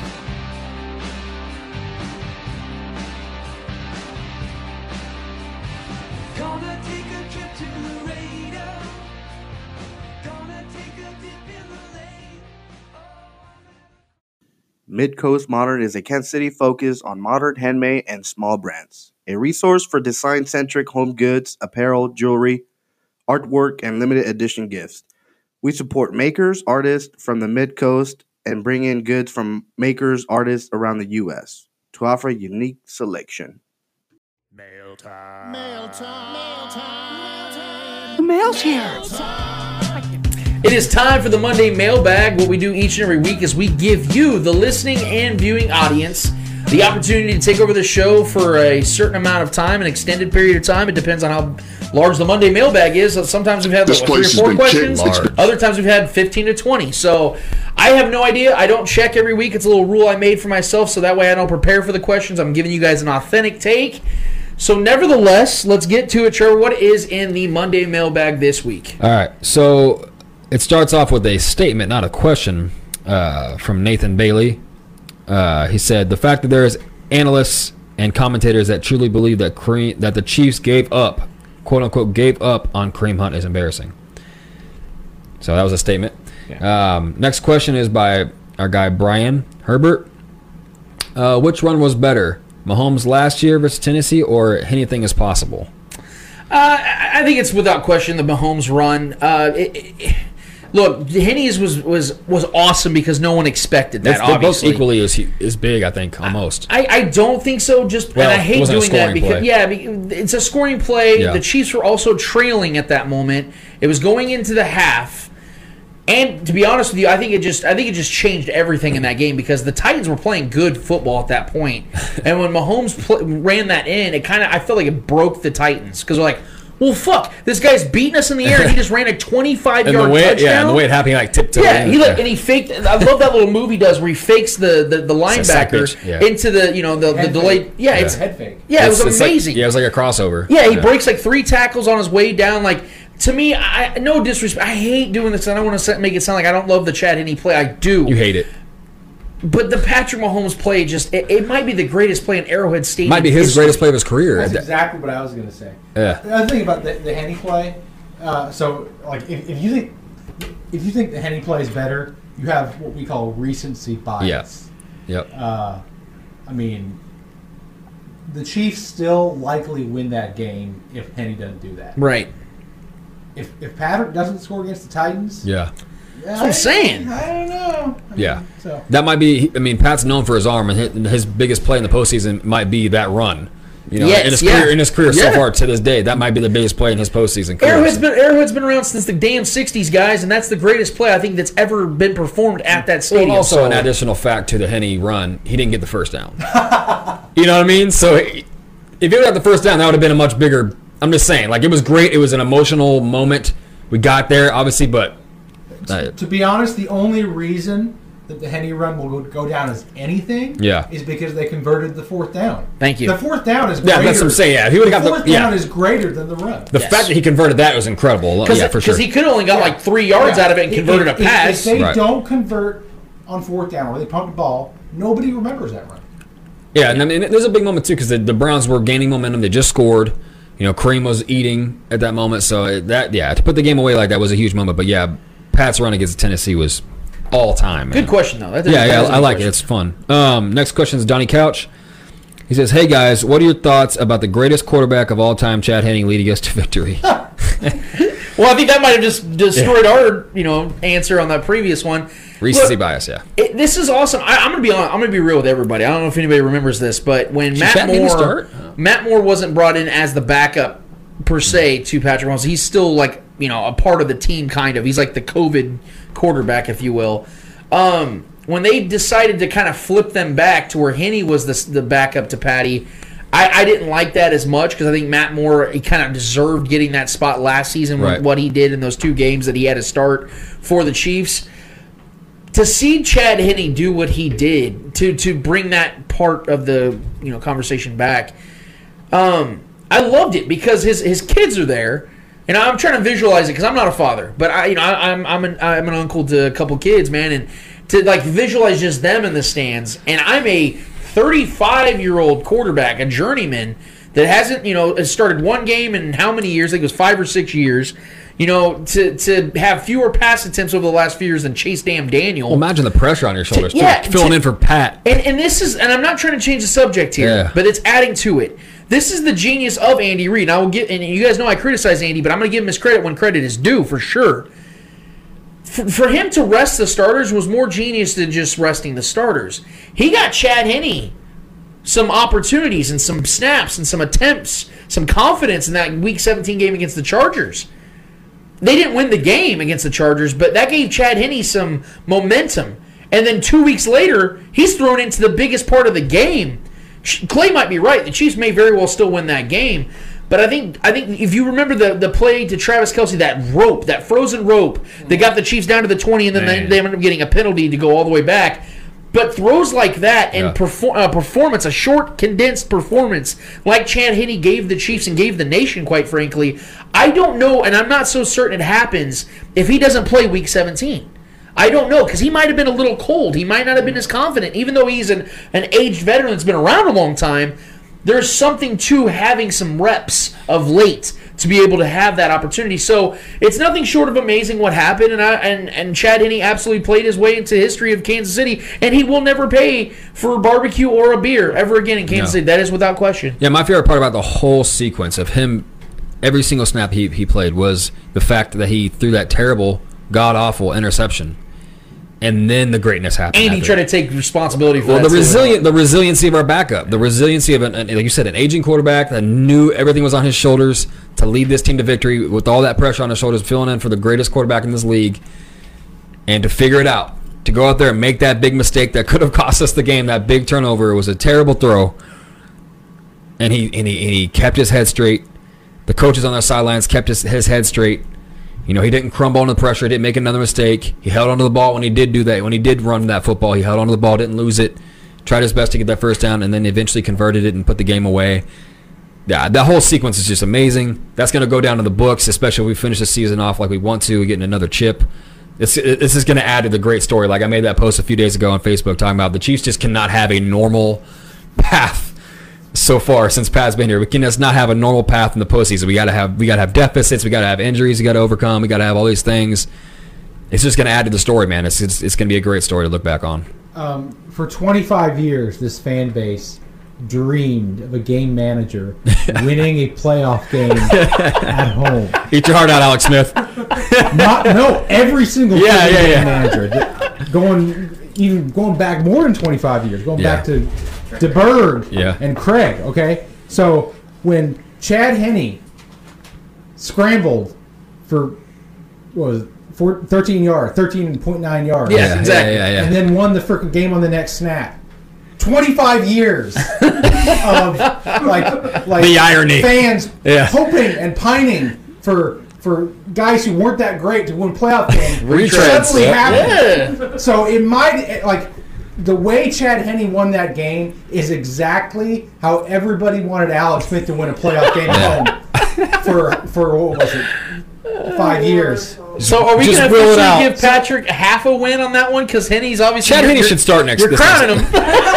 You're crowning him. Chad Henne needs to start. That's why everybody is so in love with this moment. Yeah. Because Chad Henne might as well have had Craig and DeBerg and Green and Bono and Gerbach. He channeled all of them. Smith. He channeled them. And fucking Matt Castle.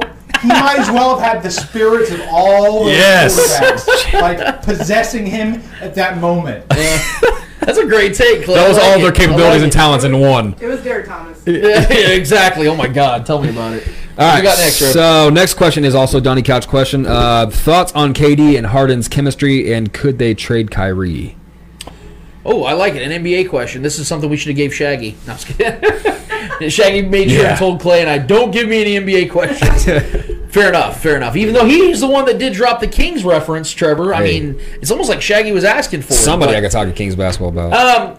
The chemistry is going to be there because Harden and Kevin Durant played together back in OKC years ago, and they had some success. They made it into the Western Conference Finals twice in a row, got to the finals in 2012, got mopped by LeBron and the Heat.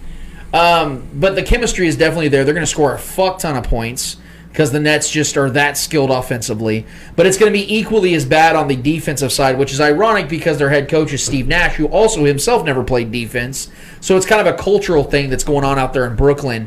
Will they trade Kyrie? I don't think so because, quite frankly, guys, I don't think you could ever get an ROI on Kyrie Irving at this point. If he was still playing basketball at a consistent place and he had his head in the right spot, especially with the recent shit. Yeah, exactly. I mean, and I will give Kyrie some credit. He's been he's done a lot of really good things. He bought George Floyd's family a house.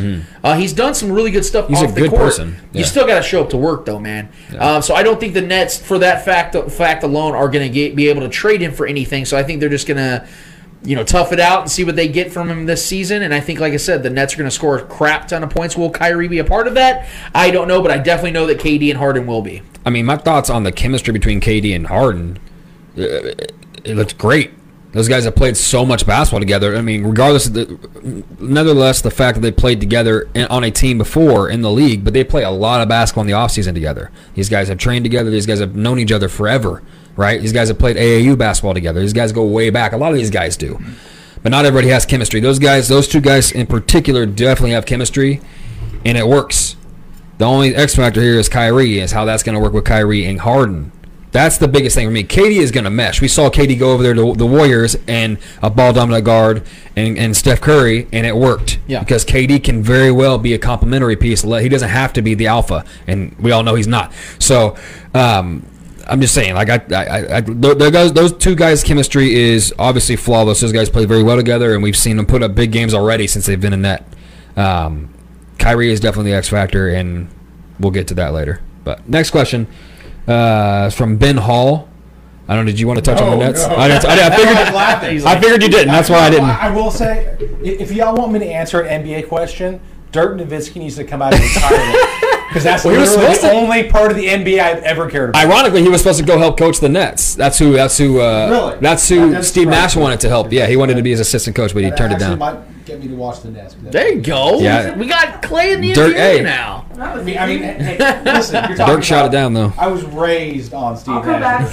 Dude, I'm a diehard Dirk fan. I love Dirk Nowitzki. But anyways, there we go. Okay, Yeah. fair enough. That's not going to happen. He's on NBA and TNT. Shaq is way too for good lazy reason. to ever be Yeah, what he was saying the other night was pretty what he said to Donovan Mitchell was some It bullshit. was some pretty stupid stuff. Yeah, They've been on a roll lately. I don't know why. Question from the chat though. Go for it. If Lance and Kelsey got in a fight, who would win and why? I'd whoop his ass. Actually, I was going to say That's a random this question. is kind of related. I don't know what it is because in real life, like they're almost the same height. But It's the angle. I know, like wah. For some reason on the stream, Lance looks like Hagrid from Harry Potter, and Trev looks like Harry Potter. Yeah, I look. Yeah. Let's do this. Like it's like there's some kind of weird. Like remember when they filmed Lord of the Rings and they had all this weird forced perspective on the hobbits, so they looked smaller. That's what was going on here. It's movie magic. So it is movie magic. Oh shit.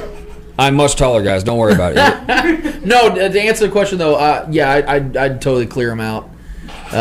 Travis don't have a chance. Yeah.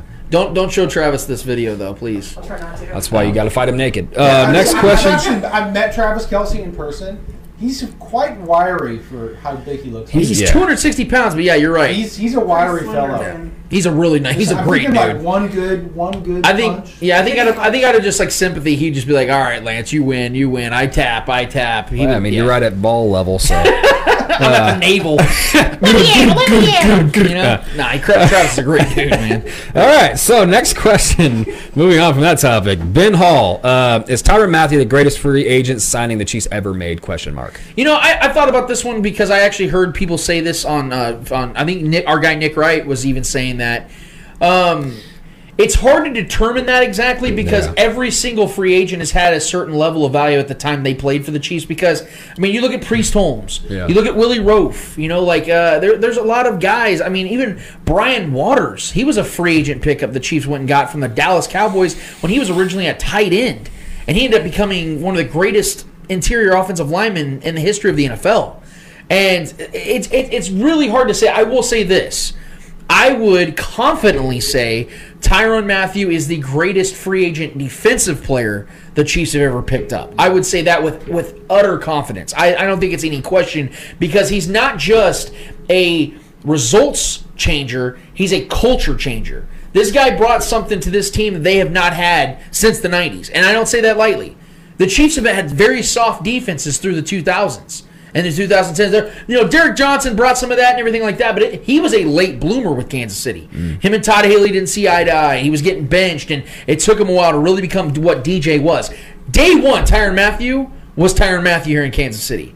Day stinking one, man. He changed everything from 2019 into now. You know, you saw from 2018 how horrific this defense was. No true leadership. Just certain skilled guys without that core piece. Tyrann Mathieu came here and immediately changed that. So I will say, without question, in my opinion, he is the greatest free agent defensive player the Chiefs ever had. Yeah, and this is not recency bias on my end, but it's a resounding yes for me. The fact that we were very, very weak in that particular position with the Eric Berry debacle that went down, and we were lacking that leadership, that vocal leader on the back end of the defense to kind of be the quarterback of the defense, and we needed safety play so badly. We were getting beat so much up the middle, up the seam, and we were just guys were in the wrong position.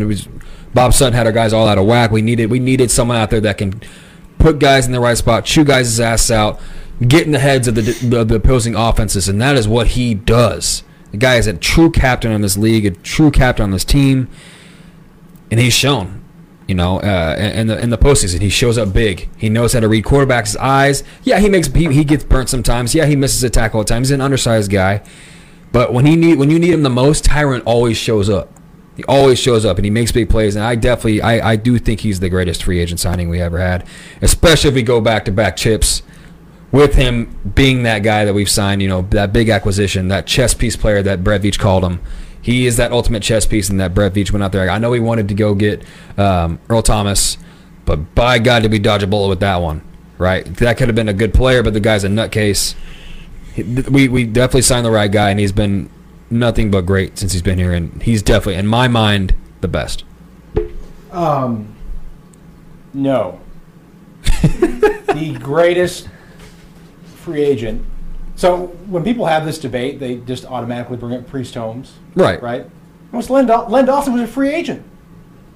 Len Dawson is the greatest free agent the Chiefs ever. Yeah. Come on. Right? Maybe from a legacy standpoint. I'm just saying, if we go win back-to-back chips and he's as valuable as he is on this defense, it's going to solidify it for me. Like over Len Dawson? Yeah, we got Kelvin Benjamin once. Jesus. I thought he was going to He always cleaned his plate. No, that's easy. Yeah, you could definitely go Len. For me, it's just it's an era thing. Like, I just feel like, I don't know. I can't really argue that. I mean, there was success there too. It might be different because free agency was not really the same as it is. Okay. So modern free agency, yeah, you might be right. Yeah. Because, I mean, Chiefs never won anything with Priest. Mm-hmm. Yeah. That's my only knock on Priest. You have the offensive line argument to me.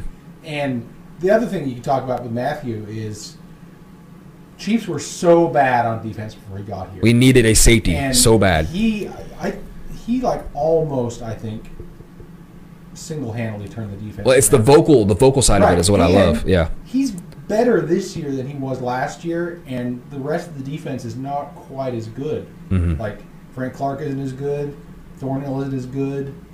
And look, who was the guy on the sidelines when we were down against the Texans? Was the Texans or the Titans? I can't remember either one last year. When we were down by almost 20 points. He was like, I like this. I actually think that was in the Super Bowl. Yeah. Oh, it was in the Super Bowl. Yeah, that's right. Yeah. He said, I like this. He was the guy double chewing digits. everybody's ass on the sideline, and he's the guy that, when everyone's down, he's the one that Tyreek lights the Hill was fire. sounding like he was crazy. So it's You know what I mean? kinda like Yeah, exactly. last year, We Matthew needed and that. Clark both talked so much shit, and they both backed it up. Yeah.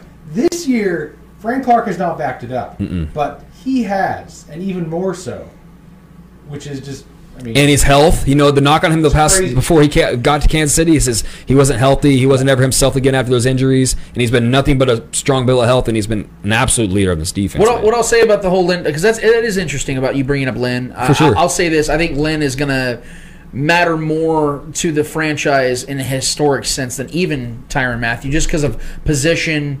Technically, I will say technically led this Chiefs team to their first Super Bowl, even though Mike Livingston did a lot of the legwork getting to the Super Bowl, if you will. People forget about that. When Lynn Dawson got hurt, Mike Livingston was doing some damage to get the Chiefs to that position. So we got to put some truth in that. But Lynn Dawson, like I said, he is a legend in Kansas City. So from that aspect, because a lot of people don't know that. A lot of people don't know that he did come from. I had to go look it was the Browns, wasn't it? I think he came from. Yeah, no, he was released by the Browns. Yeah, and then he ended up playing. I think he finished his career with the Chargers, if I'm not mistaken. He was in the NFL for like 5 years before he came to the Chiefs. He was drafted by the Steelers. So the Chiefs got prime Lynn Dawson, and he actually, for that era, was putting up some pretty decent numbers. There was a season, I think he had 29 touchdowns. I think that's the season he set that record. The record Yeah, before Mahomes was broken. right. Yeah. So In about 5 games. Trent Green hit it like twice. I Yeah. know. I know, right? Yeah, it was against the Cardinals. I remember was that going for it in that specifically. Steelers I'm game. entering my inner Shaggy Shane right now, dude. I was there at that game against the Cardinals. That was actually an ugly game. But Lance will be our Shaggy Shane of the in a game, I'm gonna close my eyes and I just was do there. That. Yep. Chiefs or die. Well, next question, Billy Hodge. Hello, men and Eddie. He's not here. He always does that shit. He always does that shit. I want to say congratulations on your 100th show. It's been a fun ride. My question is, why do the Chiefs doesn't get any respect? Last week, a lot of people were picking the Browns, and this week's it's the Bills. First of all, thank you so much, Billy. You've been a loyal listener, follower, family member of this whole thing, man. Thank you so much for taking care of Eddie. When it comes to the Chiefs and getting respect, I think it's actually I'm going to be the guy because if you follow me on Twitter, you guys see me always championing for the Chiefs. I'm always going at the heavy hitters out there and stuff. I like to correct folks, but I will say the Chiefs do get a lot of respect, and the reason why I can say that is because of the fact that there are people that have to, in my opinion, this is a form of respect. When they have to find a way to try to downplay what the Chiefs are doing, to me that's respect. Because they're showing, they're trying to figure out a way to make it seem like what they're doing isn't historic. It's like an adjustment to a team that is powerful in one regard. Bill Belichick, when he faces the Chiefs, he always goes after who? Tyreek Hill or Travis Kelce, because he has respect for what those guys' capabilities are each and every single game. So when it comes to analysis and it comes to these TV performers and radio performers, they're doing this to keep things interesting. The Chiefs are so great, they're literally now on NFL Network. You guys can follow, if you follow me on Twitter, at Lance the Spoken, you'll see I posted the picture.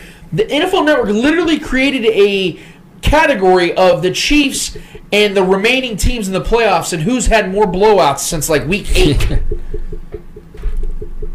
We're really going to do this? We're really going to make it to where, the Chiefs might not be as good as these other teams that they had a better record than because they haven't had as many blowouts since this convenient portion of time of the season. Yeah.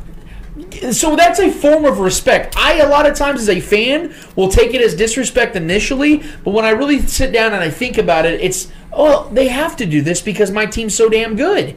Yeah. They respect them so damn much that they have to find something to twist in the wind to make their show sound interesting other than just saying, Chiefs are probably going to fucking win the Super Bowl again. No one's going to listen to that. No one wants to tune in for that.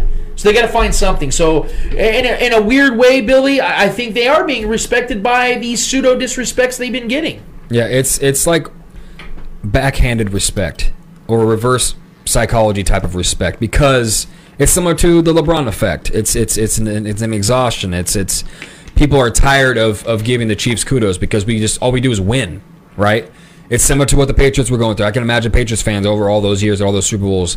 That's why the Patriots had to, create that little mantra. We're still here, and everyone's doubting us. Just to get, because they're so used to winning, they have to give themselves. They have to create their own chip on their shoulder. Chip. Right. So, in my mind, this is good. I want to just keep doubting us, because that gives us bulletin material. That gives our locker room bulletin material. Like, look, they don't believe in us still, guys. Like that'll give our locker room still motivation, because when you're winning as much as we do, you can become complacent. You can get bored. We said it all year long, every single week. It looked like the Chiefs are just bored.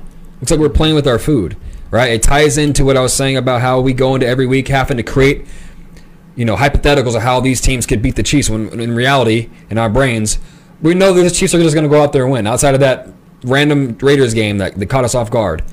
Outside of that, we know going into every week, we're confident these Chiefs are going to figure out a way to win. We're confident in Patrick Mahomes and Andy Reid to figure out a way to win when the time comes, and even if it's a close game. So, yeah, I don't look at it as disrespect. I look at it as the ultimate respect. Just like I said, with like the likes of like LeBron, people are always doubting them. And everyone knows LeBron was going to be in the finals every year. Especially Dirk fans. You know what I mean? Like, can LeBron make it out of the West? Can LeBron even, create a playoff team in the West? Like, all these things. Like, that's just bulletin material for the greats. The greats take that as bulletin material. So, yeah, I don't look at it as disrespect. I actually appreciate it, because it means we're just getting under people's skin and on people's nerves, and they just want to be contrarian at this point, and they want to be right they want to zig when everyone else is zagging, whenever deep down everyone knows that the Chiefs are the favorite. The Chiefs are more than likely going to win each game. They're going in any week against any opponent. That's how I look at it. So, we all know why they do it, because, like Lance said, what else would they have to talk about if they didn't do that? Right. But I kind of do get why people are so annoyed by it, because I don't remember the media being like this when Peyton Manning and Tom Brady were dominating. Yeah. Every single week. Yeah, they're on and top. It's not like the Chiefs are new to, this is the third year now the Chiefs have been doing this. So I think the youth is a big deal too. I think we're so young. But yeah. I don't really remember the media ever being like, "Oh, is this the end of the are the Patriots? Are they done?" And I distinctly remember the media being in the bag for the Patriots almost every year. I could be y'all correct me if I'm wrong, but especially with Manning, I just remember just the media just bowing down constantly to those guys. So. Well, there's theories to that. I think that it's because of the fact that they were more of a safe. Those were safer teams to really put in the bag. Well, and their paths were different. And what I'm saying, like they had like the American hero Peyton Manning, the American hero Tom Brady. We're a mouthy young team. What I'm saying, like the Chiefs do it in a different way than those guys did. Right. They're more edgy. Like even Colin Cowherd says it all the time that they're flashy. Those guys were more pocket passing. Yeah. Play very like basic breaking stuff. the mold. No you don't have a lot of personality. Right. Well, even the weapons on those teams. Right. None of them were like Kelsey or Tyreek. And a lot of people hold resentment towards Tyreek Hill in that whole situation too. Right. A lot of people do. Did y'all see Tyreek? He's getting paid now. Oh yeah, he got that. Yes, he got that big endorsement. Boost Finally, justice. So good to see, man. Like, living well is the best revenge. Yes, sir. Let's get this next question. What do we got, Trev? Last question is from Brian Herbert. Congratulations on the 100th show. Go over that Detroit Lions pick for us again, Lance. All jokes aside, congrats. It's not really a question, but more of a shot at you and a shout out to the show. Hey, first of all, thank you, Brian. You've also been a big-time follower, man. We appreciate all your contributions as well. That pick was shit. I had faith in the Lions. You know what pick was worse? My Patriots pick. We had some doozies, man. That was bad of me to pick the Lions to make the playoffs. That was a bad one. There's no excuse on that one, man. I'll just have to hold that L for sure. Stay tuned on the Lions, by the way, for the rest of the show. But that is it. Before we take a break, I think there was somebody on the chats that you told me to. Yeah, we gotta give a shout out to Sippy Sports Show for asking those questions about you and Kelsey. Oh, Arrington, yeah. And you're also gonna go ahead and probably get your ass kicked for that one. Well, I'll guarantee it. I'm gonna get a 2-piece for sure. No, shout out to Arrington, man. He's been a big contributor. He's always sharing stuff from our page. Loyal listener, big time listener, man. I really do appreciate you. Louisiana. Yeah, exactly. Yeah. There you go. He's a Chiefs member abroad, man. We always have a profound respect for the people that are outside of Kansas City that hold true to the traditions of being a Chiefs fan. And like I said, being a part of what we do here, man. Thank you so much, man, for being in the chats and for doing what you do, man. And we always appreciate, even in mailbag, he'll drop questions, good questions too. He's always got thought-provoking questions and hits me up on Twitter too, man. So thank you so much, Arrington. We couldn't do it without you, bro. You're one of the big timers out there. We need people like you. We need more of you. So you got any buddies out there in Louisiana? You got a team, man. I know it's college football big time out there, but we could always use more Chiefs fans and more people in the Spoken podcast. So Monday mailbag was great. Thank you guys so much for all the questions. This was the perfect mailbag for episode 100. I see the chats have been live as hell. Gat's been killing it on that. Thank you guys. Seriously, man. We got one more order of business to attend to. It's the 100th tradition of Hold This L!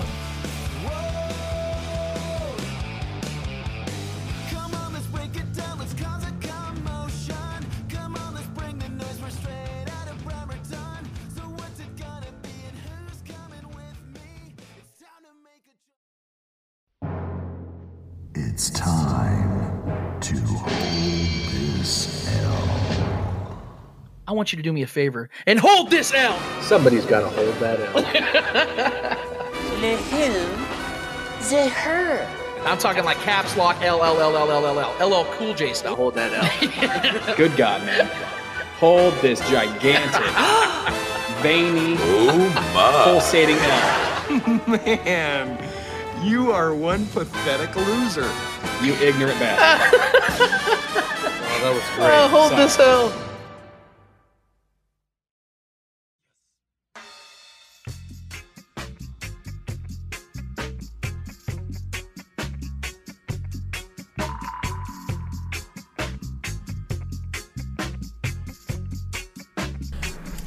It is time to hold this L. What we have done 99 times previous to this one is we have handed out some friendly, not so friendly L's in the world of sports. Nevertheless, whether they're friendly or unfriendly, we promise you that no matter who's getting it, team, sport, player, or in Eddie Ortiz's case, Mr. Yo-Yo-Yo himself, F1, regardless of who's getting it, they deserve it. So let's start with our guest of the night, Mr. Clay Winther, the mind behind Red Tribe Cinema. Who's holding the L for you? Because I heard that this is supposed to be a doozy. This is going to be epic. Give us the doozy. So, okay. This is your 100th show. So, I got 4 L's. Fuck yeah, bring it. 4 L's. It's got to be big time. I thought you were going to give us 100 real quick. So, here are my 4 L's. And this is particularly relevant because we are playing the Bills this week. So my 4 L's. I got 1 L for the 1990 Buffalo Bills. Jesus. Who lost the Super Bowl. Sorry, Bills fans. I got a 2nd L for the 1991 Buffalo Bills, who came back the very next year and blew it. I got a 3rd L for the 1992 Buffalo Bills, who Where's the 4th L blew go? the Super Bowl again.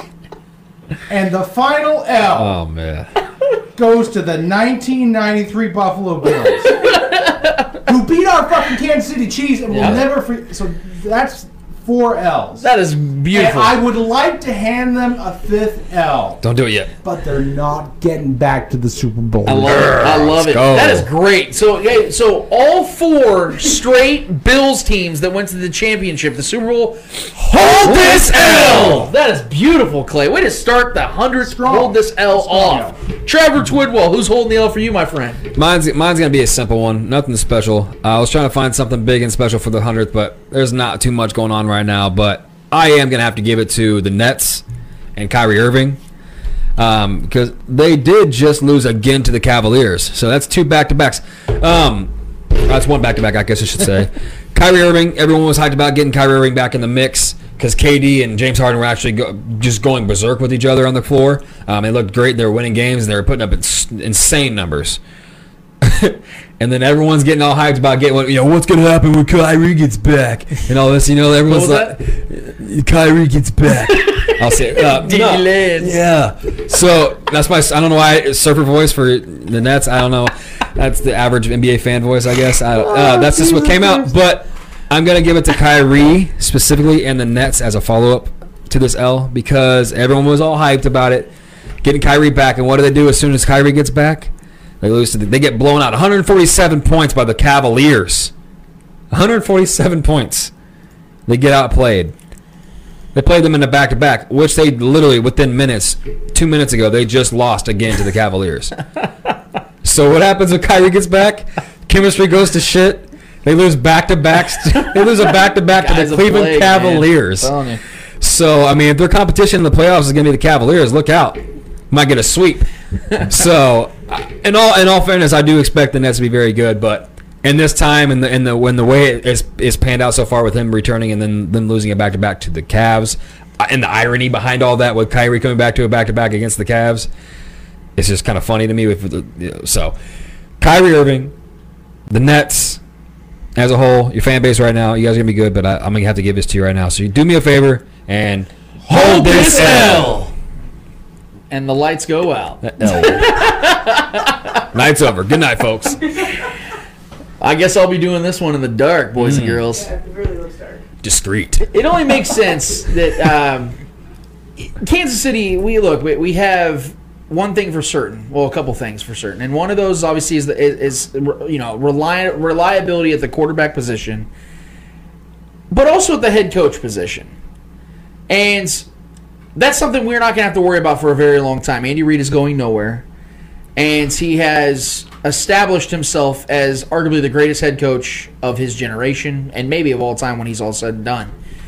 Well, a lot of other teams and a lot of other fan bases don't really have that luxury at this time. So what do? They go out there and they get other candidates to try and will their franchises back to the days of glory if they've ever had them. Unfortunately, for some franchises like the Detroit Lions, they've never really had days like that. They don't have glory days to look upon. So they're desperately reaching for any and anybody that would ever take on the responsibility of being their head coach. So this week, the Detroit Lions decided to go out and get themselves a man by the name of Dan Campbell to be their head coach. And Dan Campbell's been around the league for quite some time, so people know the name. I don't think that people really knew what Dan Campbell as a man and as a head coach was going to be. If you'd be so kind to roll that beautiful bean footage. This has been kicked, it's been battered, it's been bruised, and I can sit up here and give you coach speak all day long. I can give you, hey, we're going to win this many games. I can't. None of that matters, and you guys don't want to hear it anyway. You've had enough of that shit, so excuse my language. All right? Here's what I do know, is that this team is going to take on the identity of this city, all right? And this city's been down, and it found a way to get up, all right? It's found a way to overcome adversity, all right? And so this team's going to be built on, we're going to kick you in the teeth, all right? And when you punch us back, we're going to smile at you. And when you knock us down, we're going to get up. And on the way up, we're going to bite a kneecap off, all right? And we're going to stand up. And then it's going to take 2 more shots to knock us down, all right? And on the way up, we're going to take your other kneecap, and we're going to get up. And then it's going to take 3 shots to get us down. And when we do, we're going to take another hunk out of you. Before long, we're going to be the last one standing, all right? That's going to be the mentality. I'm hungry now. The Lions signed Hannibal Lecter as their next head coach. He's talking about eating people's leg pieces. That's who's Hello, Packers. What the fuck was that? I'm hungry though. I'll tell you that. I get it. He's a football dude. He's Mr. Bravado, machismo, all that stuff. Very descriptive. And he's talking about taking on the city and all this other stuff. It's like, well, no offense to Detroit, but they haven't exactly been winning as a city either. They lost their most major, industry. We all know you can't bite kneecaps with a helmet on. Yeah, and you gotta ask permission first. You know what I mean? You can't be, sir, can I bite your kneecap off, please? You got a face mask. I don't really understand the message. I kind of feel like great coaches don't really say shit like that because that ends up becoming something you're known for. That's gonna, yeah. You know what I mean? We all know Jim Mora. He's known for playoffs. He's not known for what he was as a coach. I guarantee you nobody can name me off anything he's ever done as a head coach except that. Herm Edwards, he's had a decently successful career, but he's known for what? Hello, you play to win the game. That You don't want to be known for stuff like that. You don't want to be known as, I'm 40. You don't want to be known for the coach that's going to eat people's knees. You want to be known for wins. I don't know. Wild thought. So, Dan, not really sure what the fuck that was. I'm hyped up now, but man. I do know what I'm about to give you. So if you could do me a solid, don't bite my knees, but if you could, take this L and hold this L. baby. I appreciate that. Eat that L. Munch on it. I had to watch it like 4 or 5 times to like get not uncomfortable. Because I'm not a Lions fan, but I'm like, oh shit. Like if I was a Lions fan, I'm like, yeah, I'm done with football. I'm ready to run through walls now, man. I'm ready to eat some kneecaps. Trevor can run through walls. Yeah. Dannibal Lecter, I'm telling you. That was one of my favorite L's to ever give out. It's like, keep that guy away from Mahomes' knee, right? No shit, man. He's already like kind of tenderized. We don't play the Lions for at least a couple more years, so I'm good with Dan being away from us. But yeah, that was rah. All kneecaps aside, all jokes aside, this was fun, man. I always say that at the end of the show, but meaning like I mean it. Like we really have fun here. Off air, we talk like this. This is what we are. This is what we do. Red Tribe Cinema is nothing short of amazing. Anything and everything Gat touches turns to gold. Shaggy Shane is the most entertaining and most knowledgeable Chiefs fan on the planet, and it's not even close. Trevor and Eddie keep me motivated. They keep this show what it is. They keep the quality what it is. But more importantly, it's you guys. It's the listeners. It's the viewers. You guys really do make this what it is. You guys are, I'm going to sound like a politician right now, but you are the backbone of this. You are the heartbeat of this. You are the kneecaps. So vote for me. No, but I really do. I can't thank you guys enough. I'm just some kid from Kansas, man, that loves the Chiefs and loves sports as a whole. And you guys give me this platform, this opportunity to talk with you guys and to give you my opinions. I promise you this: we are going to reach another 100 episodes as long as this is fun. And I see that people are on here chatting. I see that people are listening. I hear that people are listening. I get feedback each and every week from complete strangers. That is the ultimate motivator, man. To know that there are people out there that I have never met that care about what I have to say. So I genuinely thank you guys for helping us reach this milestone. It may not mean a lot to a lot of other people, but it means everything to me. And I really do appreciate you guys being a part of this. And so for the next 100 episodes, this is what we do and this is what we are at the Spoken Podcast. For Trevor Twidwell, for Eddie Ortiz, for Clay Windler, Shaggy Shane, for Gat, for the entire KCPN family, and quite frankly for every single one of us that are a part of this and what we do here at the Spoken Podcast. This is the Spoken Podcast. Episode 100 is out. You guys have yourself a great night. Later. Go Chief!